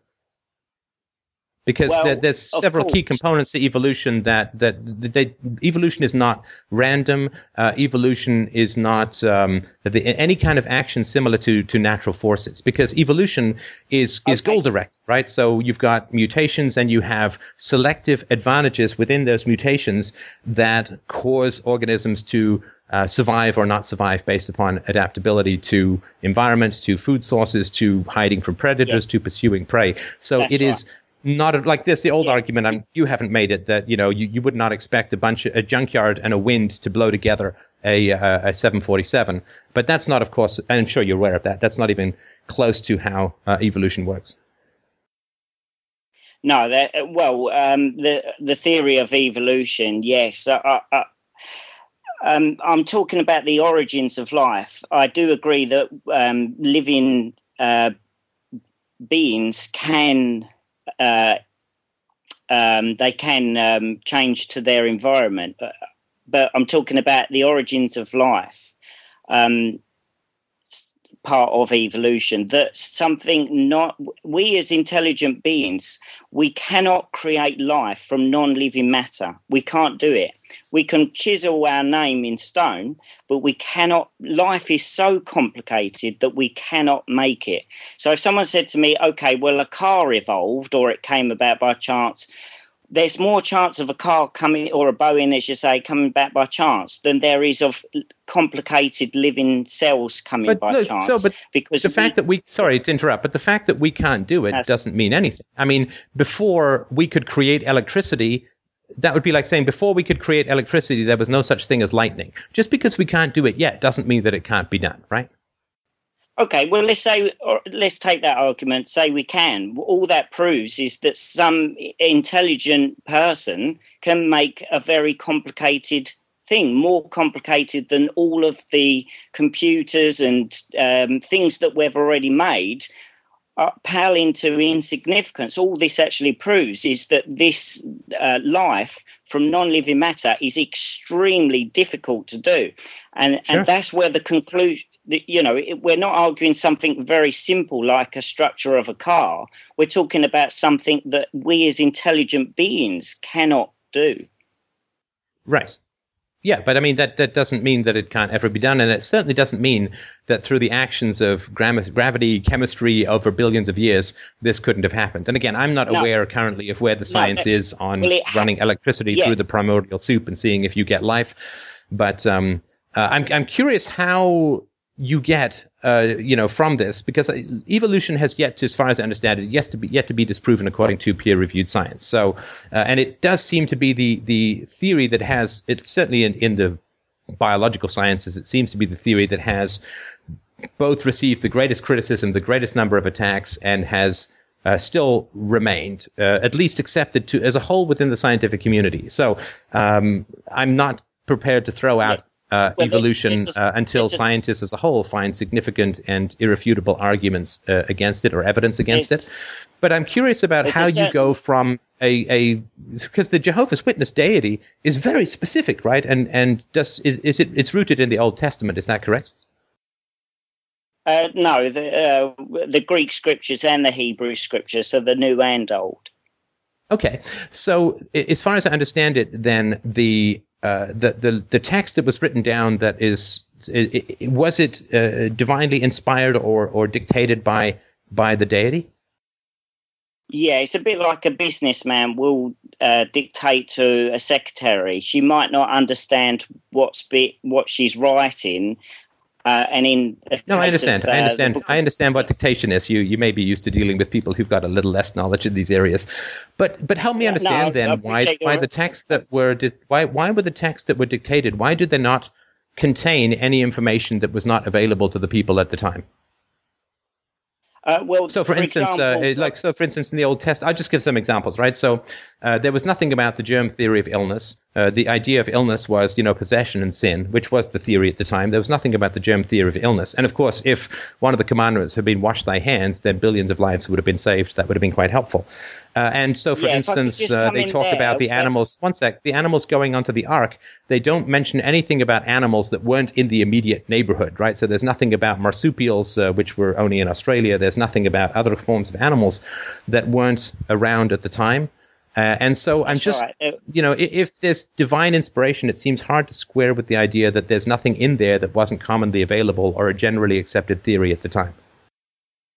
Well, going to your first point about the washing the hands, they were actually told, God's people were told that they must be clean, and that when they go to the toilet, they must go outside the camp.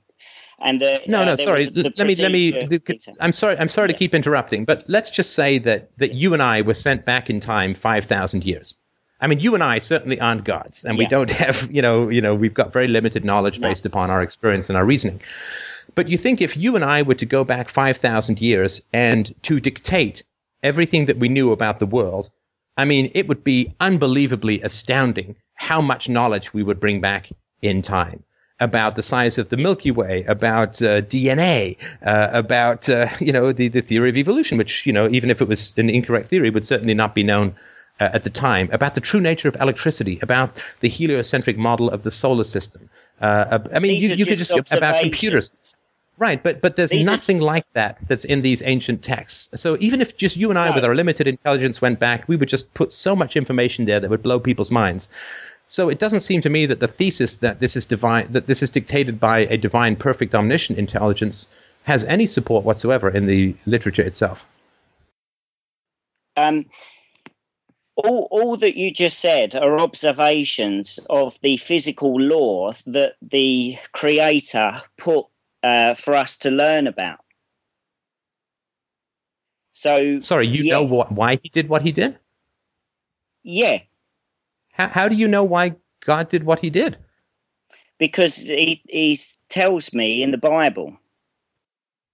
Well, no, I don't think that God said, I'm not going to tell you all of these amazing physical laws. I'm going to leave you to figure them out for yourself. I've never heard of that in the Bible. I think I would have heard of it, but I've read the whole Bible cover to cover, so I don't remember that anywhere in it. So how do you know what God intends?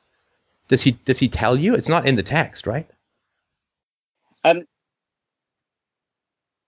Well, not directly like that, but God does tell us through the Bible the specific things that he wants to communicate with us. So we can learn about that's not a response to my criticism. My criticism is that if this knowledge was dictated by perfect omniscient knowledge, if these ancient books were dictated by perfect knowledge, then the proof of that would be that for it to contain knowledge that was completely impossible and unknown to everyone at the time. That would be some evidence for that, and there's no evidence for that, and therefore the assertion that it was dictated by omniscience fails. Oh, okay. Right. Yeah, I understand. Okay, sorry, I misunderstood. Well, for example, there is information that, for example, the geologically, the Earth, from the Genesis account, geologists agree that there was water, then there was landmass, then there was vegetation, then the order, and all, the order of life coming into existence. But also that the Earth is spherical. The theory was that it was flat back then, and it tells us in the book of Job that the Earth is hanging upon nothing. These are things that they couldn't have known back then. In fact, they came up with their own weird opinions. But the Earth doesn't hang, and the fact that the Earth was spherical was known to the ancient Egyptians. So there's no particular, and the Earth doesn't hang. The Earth, because it doesn't hang above something. There's no gravity well below the Earth that it's hanging on top, like a Christmas light or whatever. But I think it's quite remarkable that you would claim to know the intentions of an all-perfect being and an omniscient being. That to me is quite an astounding claim, because that means that you have access to perfect knowledge. And wow, what an incredible thing. That blows my mind. So give me an example of perfect knowledge. Give me an example of your access to, like, if I've got someone on the other line here who can tell me the future and can tell me what kind of underwear you're wearing, then I would ask that person to convince you of your skepticism. So give me an example of perfect knowledge that you have access to that would not be available to you in a terrestrial sense. Okay, the religion is going to be destroyed. Religion is going. Thing. No. Something specific and testable. Something specific and testable. Yeah. Okay. God's name is Jehovah. We would not learn that about the Creator unless it was through communication. That is not testable. Who knows what the name of the deity is? Yeah, give me something that is specific and testable. Well, the creation is from Jehovah God. That all of this stuff now, your consciousness, your conscience as well. That these are all. This is the proof. This is the origin. That is a hypothesis. That is not testable. So if you and I were to go back in time and we were to claim that we came from the future, then they would obviously expect us to show some knowledge that was not available to them at the time, and that's how they would test our claim. That's how they would know that we were from the future and not just crazy. And so if you're not able to provide that, and of course you and I both know that you're not able to provide that, then your thesis fails. See, look, here's the problem, and I've got to move on to another caller. I do appreciate the call. I find it always interesting to chat about these things. But the problem is, there is many problems, of course, with what you're saying. But if you want to present, say, irreducible complexity, the first thing I think you need to do is to give the full picture and to say, well, the scientific community does not accept this, but, here's and you really immerse yourself in the topic. Because you presented it to me as if it were true, and let me finish. You presented it to me as if it were true, and you didn't mention anything about the complete lack of scientific consensus, the fact that the peer-reviewed literature all rejects it, and that doesn't give you a lot of credibility when you're arguing. Look, I argue a lot of very unusual positions, so I really have sympathy for where you're coming from. But if you want to argue unusual positions, then you need to take into account all of the counter-arguments and show that you accept them, that you understand them, that you've processed them. If you want to say that you have access to divine intelligence, then you have to have some way of establishing that. Otherwise, you're only going to be accepted by the credible. So my suggestion is, and again, I'm sorry to sort of move on, but my suggestion is that you need to study a lot more, formal logic, testability, and how to establish claims, working with the scientific method. You need to read a whole bunch of stuff about how to convince people, because right now you don't have an approach that is going to be convincing to anyone except somebody who already agrees with you.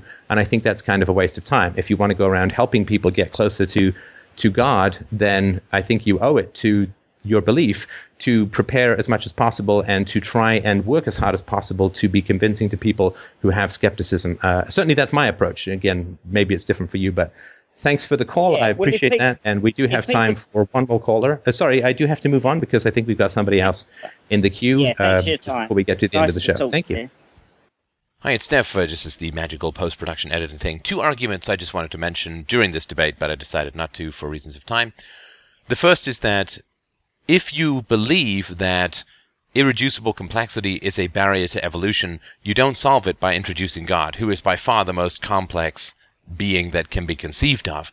And so if you say, well, things which need to depend on each other can't be developed independently because there's too much complexity in it, then creating a being with characteristics of life which has unbelievable complexity called God is not solving the problem. The second, of course, is that if God did design the human body, why did he do such a bad job? Why do we have an appendix? Why do 25 or 30% of births abort themselves? Why does the prostate grow to the point where older men have to pee like 9 times a night? Just go on, right? You would expect it to be the best designed system, but it's not. So anyway, to continue with the show. All right. Yeah, thank you. Will, you've been waiting the entire time, so please go on. And he's like, 14 minutes and we're still going Christian. What's going to happen? Yeah, I'm sorry to disappoint you, Steph, but I'm not going to argue with you. Oh, come on. Bring up Zeus. Come on. But I can maintain interesting conversation because, my friend, this is about to get very strange. All right. The other day, my parents called me asking me if I was okay. And I was Not strange so far. Well, it is for me. And are they space aliens? Are they Peter Joseph? Who are they? Well, apparently what happened was an ex-friend of mine called my sister and told her that I was in a car accident. Now, obviously this bothers me because that's not true. I wasn't in a car accident. It never happened. So a friend of... Sorry, who called who? I just missed that part. Sorry. All right. An ex-friend called my sister, called my family, essentially, to tell them I was in a car accident. That didn't happen. Now, right. I'm a little bothered by this because they're not the type Only of a little? What? Only a little? You're very patient. No. I'm freaking... Yeah, I got scared. Like, not for my life, but... No, that's some pretty freaky behavior. It's very freaky behavior. It scared me because I've read Anatomy of an Epidemic, and this behavior is a little unusual, especially for the friend. It's not... Right. They're not the type of person to make up stories like this at all. Right. And I don't know what to do. I don't know if I should... because I'm definitely curious as to where they got this information, and I don't know if I should ignore it or kind of just be like, contacting them and say, okay, what's going on? Why did you... Is there a possibility of mistake? I've thought about that. I hope it's a mistake. I hope... But honestly, I've thought about it like, well, maybe someone at work. But all right, it's a she. It was the woman who had the schizophrenic. Okay, just no details, right? But just so go on. So could it have been a mistake? Like could it have been? Well, I thought it was you, but it was some other guy who looks like you. Maybe Brad Pitt got in an accident, and she's like, that looks exactly like my friend. I have that all the time. Anyway, go on. I really don't think so. I hope. I mean, obviously, if I did think it was, I would have already had this conversation with them. Right. And so something about the mental stability of this individual. Is it not exactly AA plus certified? Double plus good. Yeah. Yeah, I mean, obviously there are factors. I wouldn't be surprised if their brain decided to create the story without them knowing it, if you catch my drift. All right. And so what's your question for me? Well, or do you have one? I mean, you wanted to share this crazy story, and I sympathize with it. That's pretty alarming. Well, And also, how did your parents react to it? I guess would be another question. Oh, they said stay away. From this person? Yeah. They didn't? No, what they said was stay away from cars. You stay away. It's a vision. It's a premonition. It is written. Yeah. Because I've already kept my... I mean, again, ex-friend. I haven't been in contact with them for some time. And I was like, no, that's like I've been doing that. It's just a little, why now? Why me and why now? Obviously. Well, look, if the person is crazy, then the why won't is not answerable. All right. Does Yeah. that make any sense? Oh, It's yeah. like looking at the raindrops on your window and saying, "Why are they going this way?" Well, they just are, right? The looking for and like I hope that you'll trust me on this when I say I have some experience with this. Looking for predictable patterns that explain things with crazy people is like looking for science in the Bible, dare I say, to tie it all together. It doesn't work. It's not how, the whole point of crazy is inconsistent, unpredictable, random, and irreproducible. Yeah. So there's probably no why.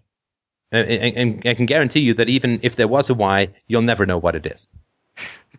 Because crazy people don't have the self-knowledge to be able to understand and analyze their own behavior in that way. That's partly what makes them crazy. And, like being crazy is, I don't know, it's kind of like having no mirrors and scales in your house. You just eat and you don't notice you're getting overweight or something. I don't know. But you won't be able, I don't think you'll be able to find any kind of pattern. That's just tea leaves. Yeah, I'm just afraid of that it is they're crazy. And why are you afraid of that? Well, obviously because I was friends with them, so that says a lot about myself. That has a little bit to do with it, but obviously I care about people, and I don't like to watch someone that I know go through this phase at all, and Right. there's nothing I can do about it. As far as I know, there isn't. I mean, is this a person you can visit? Or, I mean, if you care, it may not be the end of the world to act on your feelings of caring. Oh yeah, I can act on them. It's just I've role played the conversations multiple times, and I've given them philosophy books, and there's only so much I can say that will actually make an effect. Yeah, I mean, I've spent my share of tears and sweat and toil and blood in the attempted salvation of crazy people, and I've not found that it works. I mean, that doesn't mean that it doesn't. It just means I've not been able to make it work. But what do I know? Maybe. But my experience has been that trying to help a crazy person is like trying to grapple someone out of a sand pit, like out of quicksand. They don't get out. You just go in. Yeah, their crazy rubs off on you. Well, I mean, again, this is all just my experience, so take it for what it's worth. But in my experience, crazy people are crazy because they're in love with being crazy, because they have a passion for being crazy, and it's a point of pride for them. Like the typical sort of crazy thing is, he's so bourgeois, he's so square, he's so predictable. They make a virtue out of crazy. I'm free-spirited. I'm independent. I think outside the box, called sanity. And you cannot save people from that which they've made a virtue out of. You can't. Yeah, It's like getting someone to knowingly eat poison. You can't get them to do it. And so if the person has defined, like if they have mental habits around which anybody who's predictable is, boring, bourgeois, square, whatever, right? Then they've made a virtue out of randomness, and you can never pry someone out of that which they define as virtuous. You can't. You have to, I mean, if you can get them to understand, like, if people think the welfare state is about helping the poor and compassion and compare and care, and without the welfare state, the poor will starve, and that's what those evil libertarians want, you can't change their mind, because then you're asking them to knowingly give up the good for the sake of the evil. You can't do it. Can't do it. Now, if you get them to understand that what they think of as good is actually bad for the poor and results from the initiation of force, which is itself evil, if you can get, right, the whole thing, everything that we do is about wrestling with the definition of virtue and vice, of good and evil. That's all it's about. Those are the single biggest levers that there are to move in the world, and they're the only ones that only damn well move anything anyway. And so if the person is like, I don't know, let's say they call you tomorrow and say, oh my God, I can't believe I did this. It's terrifying to me. I don't know what happened. It is unbelievably horrible. I don't know what to do. Of course you'll help them, right? Oh, yeah. That's not going to happen, though. Well, it probably would have happened by now. Yeah. And if they're like, it's just a practical joke, loosen up, man. Learn to laugh a little. Don't be so square. Don't be so uptight. I mean, come on. I was just having a little bit of fun. Well, no, but the problem is you can't win then because they have made a virtue out of this sort of behavior, and any opposition to it has become a vice. So crazy people, if you try and put any limits on them, they perceive you as oppressing them, right? So if people are... if people if people act out on the board and I ban them and like, you're censoring me, man. You're putting limits on my behavior. That's fascist. It's like, no, it's really not. Locking my door is not the same as stealing from somebody else's house. It's not the same ethical situation at all. But, what's happened, of course, I would assume historically is that abusive rules have been heaped upon them and they view all rules and all limits as abuse, which is actually a very abusive situation to be in for yourself. Right, but it's one of the ways in which dysfunction reproduces. Yeah, but obviously, I don't want this happening again. But we can't control that. You can't control that. Oh God! You cannot control that.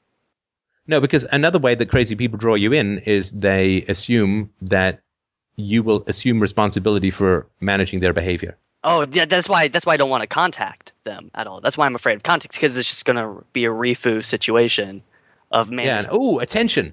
Yeah, Right. Exactly. Not going to get involved in that again. Yeah, funny game. The only way to win is not to play. Like the lottery. Yeah, well, no, you can win the lottery. That's the odds are tiny, but you can win the lottery. You can't win with crazy ever. That's that's sort of the point. So bizarre. But I'm very sorry that this happened. I mean, obviously it's alarming. Obviously it's upsetting. I mean, crazy is really disturbing, right? Oh yeah. I mean, in all seriousness, right? It is very unsettling. And it's very tragic.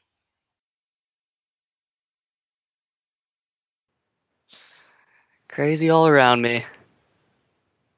Oh God. Yeah, it's. I just when I got the phone call, I had no idea. I'm like, what? Why would they say something like that? I don't understand. Unless it was serious, unless they actually meant it. Right. But I mean, it could be. I mean, it's obviously outlandish theorizing, but it could be that they're describing the wreckage of their own mind. I mean, dreams have, I think, particular truths in them. Dreams are the samizdat of a repressed culture. Things which you're not allowed to talk about show up in your dreams. In the same way that Ayn Rand and Murray Rothbard got passed around in photocopy in the old Soviet Union. And so, crazy people, sometimes what they're describing is themselves. I've had a mental crash, so I'm going to describe someone having a car crash because my dreams have become that vivid or real to me. So that could happen. But, again, this is just theorizing in a vacuum, so I would discard it. But I think that can happen at times. I mean, that's all I really wanted to bring up. Is just and I want to get your opinion on something else that I've been unemployed for a while. And I've been filling out job applications and resumes, and I got frustrated. One day I just decided to call one of the places that I was applying for some time that I really want to work at. And I told the person, I told them, I said, I want a job interview. I want an interview. I've been unemployed for a while now, and I haven't been given one interview. I want an interview. And they said, well, I can't really do anything. I said, no, I don't think you get it. I really want this job. So I'm going to call every 5 minutes until I get someone to talk to or someone who can help me get an interview. And so from people who should be committed to people who are committed. And what happened? Did it work? It kind of did. Essentially, I still couldn't talk to anyone, but they got my name down and my information. I just got an email a couple minutes ago from the store saying they're going to review my application, which I've never gotten before.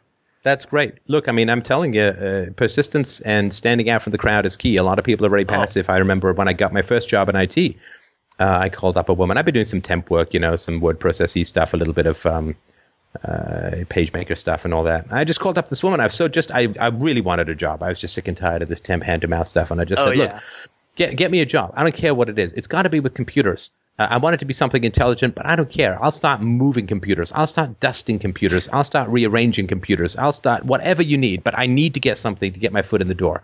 And she did. She sent me out on an interview. I ended up getting a job as a COBOL programmer, though having no knowledge of COBOL. And I stayed there for quite some time. And, be vulnerable. People respond to – a lot of people will respond positively to a genuine expression of desire and commitment. I know as a hirer, people who were persistent, I would almost always give them an interview. People are just interview, like a resume just passes by. It goes into a file. Nobody checks that file again. You vanish. You vanish. Yeah. If you don't get an impression or an contact in the first minute or two, be persistent. Did you get my resume? Did you call? Some people have bugged me for like a month to have a listener conversation. And it's not because I don't want to talk to them. I'm busy, or I forget, or I get swallowed up with other stuff that, and so just be persistent. Just ask again. There's no harm in it, I mean, if you had volatile people in your life in the past who get mad at you asking again, don't let them inhibit you for the rest of your life. Go out and ask for what you want. Go out and sometimes demand for what you want. The worst that can happen is people say no, and then they won't call you back for a job, but they weren't going to do that anyway. So what do you got to lose? Yeah, I've never done anything like that before. I've been very assertive about what I want, and I'm just like, no, I'm done. I'm done waiting for these, for getting the same thing. We'll check your. I'm like, no, I'm done. I'm going to keep calling until I get an actual response. I'm just. Yeah, and that's going to tell them something about you already, and it's going to help you to stand out. And sorry, James has just said that COBOL is still used, and that is true. It's used in the part of the website that James designed. So. All right, listen, I'm going to just dip into one more caller who's been very patient, but thank you for calling in, and let me know how it goes if you can, or just post on the board if it works out. I think that persistence is very important in these situations. Yeah, thanks. All right. I think there was a technical glitch there. It must have been something with Skype, because when you said the parts that James still, I'm pretty sure you meant Steph, but just saying. James pronounced James. No, I'm kidding. It was, unfortunately, I couldn't find a compiler for COBOL 74, which was the language that I started in. COBOL 85, which we upgraded to, yes, but not COBOL 74. And until we can install the tandem operating system on our server, I feel that we're somewhat limited. All right, so we had one more caller? I can do a couple of minutes more. Yes, we do. Andre, you're up. Hey, Steph. Andre, how are you, my friend? I'm fantastic. How are you? I'm great. I just wanted to comment on the first caller that you had today. It seems to me this problem keeps coming up a couple of times a month for people with the UPB. Mm-hmm. And I just wanted to share the way I look at it. So maybe other people will find it useful, because they keep asking the same questions. So I think that people confuse UPB with an actual prescription for behavior, like a binding prescription, and they think UPB is an actual moral theory. And like the way I look at it, and you can also correct me if I'm wrong, is it's kind of like a lens that you use to evaluate anything that you have a question with, whether it's moral or not, or it can be moral. It's like a jeweler's instrument which they use to test diamonds, whether a diamond is real, or it's cubic zirconia, which they just kind of touch it and gives them a green light or a red light. Mm-hmm. So this is the way I look at it. It's just a framework that you use. It's like a set of principles, and you just see if whatever moral theory you have, if it applies. Like you look through the UPB and see if it's valid or not. That's. Well, I think there's truth in that, but I think that does. I mean, it's not true that UPB doesn't have any prescriptions. In that. Using UPB, because UPB, again, it's a theory, and it's a framework, and it's also a theory. This is like science is both a framework and a theory. Like the scientific method and a scientific theory, right? The science is the method, and the science is also the theory. So UPB evaluates moral propositions. It evaluates, you could really say it evaluates all objective propositions from science to engineering to math or whatever. But just focusing on the moral ones, yes, it evaluates moral propositions. Yes. But through the evaluation of moral propositions, behavior comes out, right? So if we say that theory cannot be morally justified as universally preferable behavior, then theory is a violation of a rational moral theory. And so naturally, rape is immoral out of that. Because if rape doesn't conform or is in direct opposition to a universal moral theory, then rape is immoral. Right? So to use a metaphor, a witch doctor who does a dance to make the rain is anti-scientific. He's not science neutral, but he's anti-scientific because he's making positive claims in direct opposition to the factual evidence, right? I mean, once he's presented with the evidence and so on, right? And so something which violates, an action which violates a theory and is in direct opposition to that theory is a negative thing, right? So the scientist comes along and says, rain dancing has no effect on rain. Dancing has no effect on rain. The witch doctor is a fraud, right? What he's telling you is a lie, that you should give him a sheep and he will make it rain for you. He's defrauding you. He's telling you something that is not true. It is false. It doesn't work. So science is in direct opposition to the witch doctor, right? In the same way that science is in direct opposition to the efficacy of prayer. Okay. Well, it makes perfect sense to me. I was just wondering, maybe I was thinking of some sort of a Photoshop collage to put it in like a visual form for people to. Oh, listen, grasp. I'm working on that in the documentary. Don't worry about that. Oh, I mean, or maybe if you see the documentary and find that I've done a bad job, you can worry about it again. But I recognize the challenge of UPB, and I'll just sort of end here. Sorry, did you have another question? No. I want to make sure if there's anything else. Okay, let me just end here with a statement about ethics as a whole. One of the problems that people have, and it did come up in the first caller, and again, I want to thank the first caller for calling in. It was really a great conversation. It was frustrating, but it was great. I hope that makes sense. Anyway. So people have a problem, which is where they say, okay, well, let's say that I accept UPB. What does it change? Why should I care? What does it matter? If you're not telling people what to do, if you're not creating you must or you must not, then what does it matter? What does it mean? Who cares? And that, I think, is to miss the power of ethics. If you change the ethical norms in society, it is as certain as spinning the wheel on a supertanker. It may take a while, but it is the only thing fundamentally that is going to turn it around. So if ethics didn't matter, then people wouldn't get angry about UPB. They wouldn't get tense. They wouldn't get frustrated. They wouldn't, right? But if all we get people to do is to accept that the initiation of force is wrong, the four, right? The theft, rape, assault, and murder. If we get them to accept that these have now finally been proven with a rational theory, with no appeal to gods or governments, and it's a very easy theory to understand. It is. I mean, I know there's lots of complications around it that people mess themselves up with. But I have now been debating this literally for years, and it's probably close to half a decade now. It's more, 6 years or so, since I first put forward the arguments about rape, assault, murder, and theft. Two guys in a room, they can't both do it. It's a self-contradictory theory to say that theft is universally preferable because it must be both preferred and opposed at the same time. Can't work. Nobody has overthrown you can't overthrow those theories. They're almost axiomatic. You simply can't overthrow those theories. And that's as simple as UPB needs to be. I mean, you just have to work with two guys in a room and those four arguments. And they really are the same argument over and over. Right? Murder is only murder if it's opposed, if it's not wanted, if it's resisted. And two guys cannot fulfill that murder is good. Because it can't be murder if it's not resisted. I mean, it doesn't take much brain power to figure that one out. It's really, really obvious. And that really is the essence. Everything else, who cares, right? That is the essence.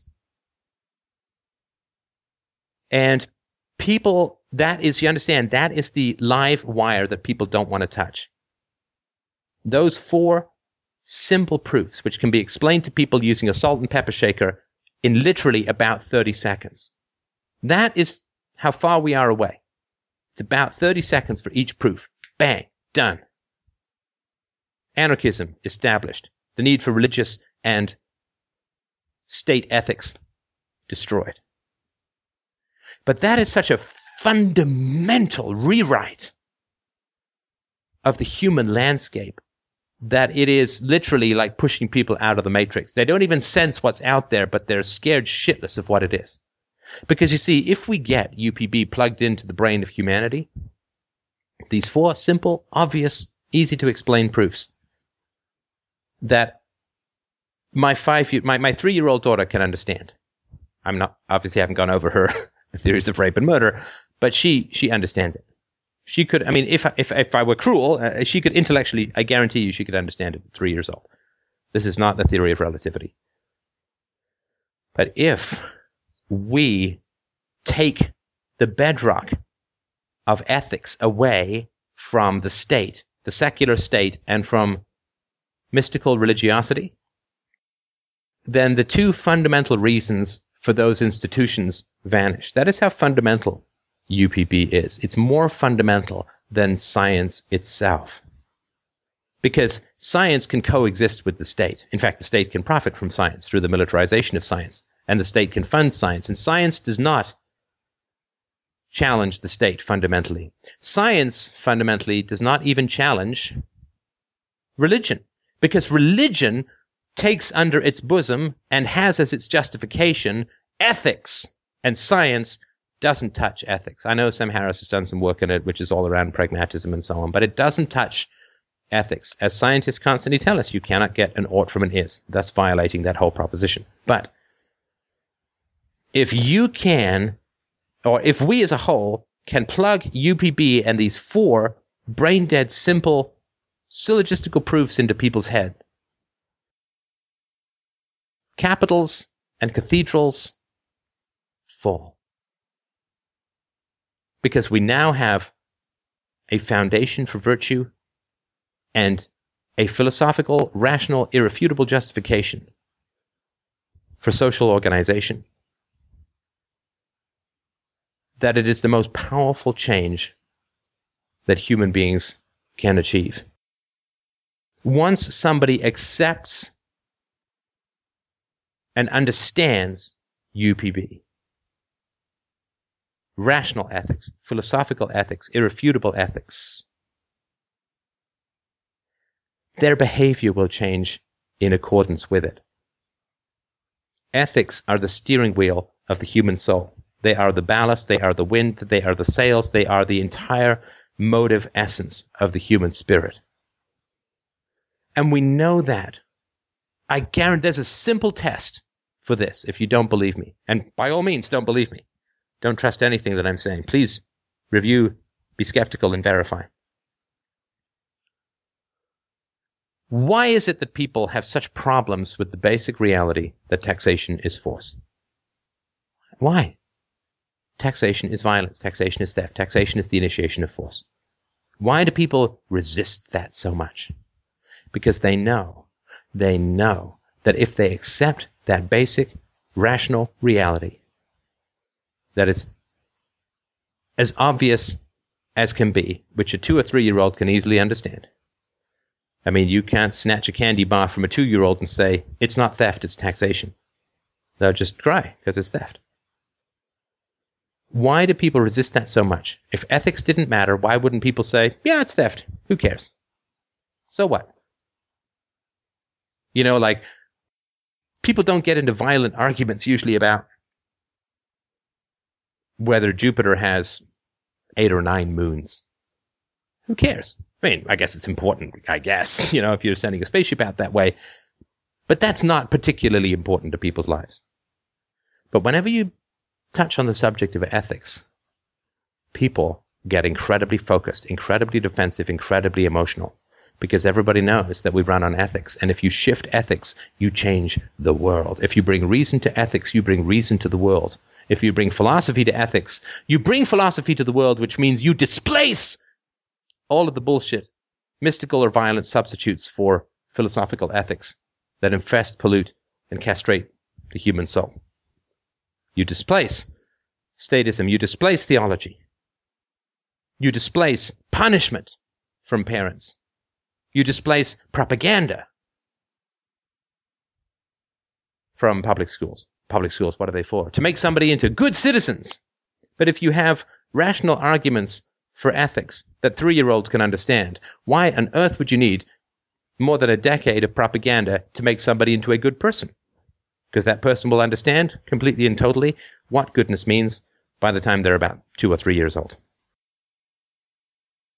But no, it's because the ethics are false that you need so much propaganda from statism, from theology. Trust me when I say, if you change the ethics, you change the world. Everybody runs on virtue.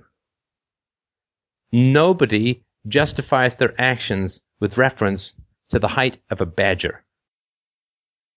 It is always justified with reference to ethics, to virtue, to good behavior. Even those who reject virtue do so on the grounds that it is cool and virtuous and smart and sexy to reject ethics. Even nihilists reject ethics according to UPB, which confirms ethics. Everybody runs on ethics. Now, I just said, trust me. I hope you will. I hope I've established that over the years. If you don't, no problem. Go tell people that taxation is forced. See if they care about it. See if they resist it. And ask yourself why they resist it. If they do, and I damn well guarantee you that they will. All we have to do is make the patient, repeated, persistent case for rational, secular ethics and peaceful parenting. And the world will change of its own accord. The world will change of its own accord because everything runs on virtue. And have yourselves a wonderfully great week. freedomainradio.com/donate if you find the conversation to be of value. I hugely, hugely appreciate your support. Thank you so much to James, as always, for making the show run so smoothly. Thank you for listening. I will talk to you soon.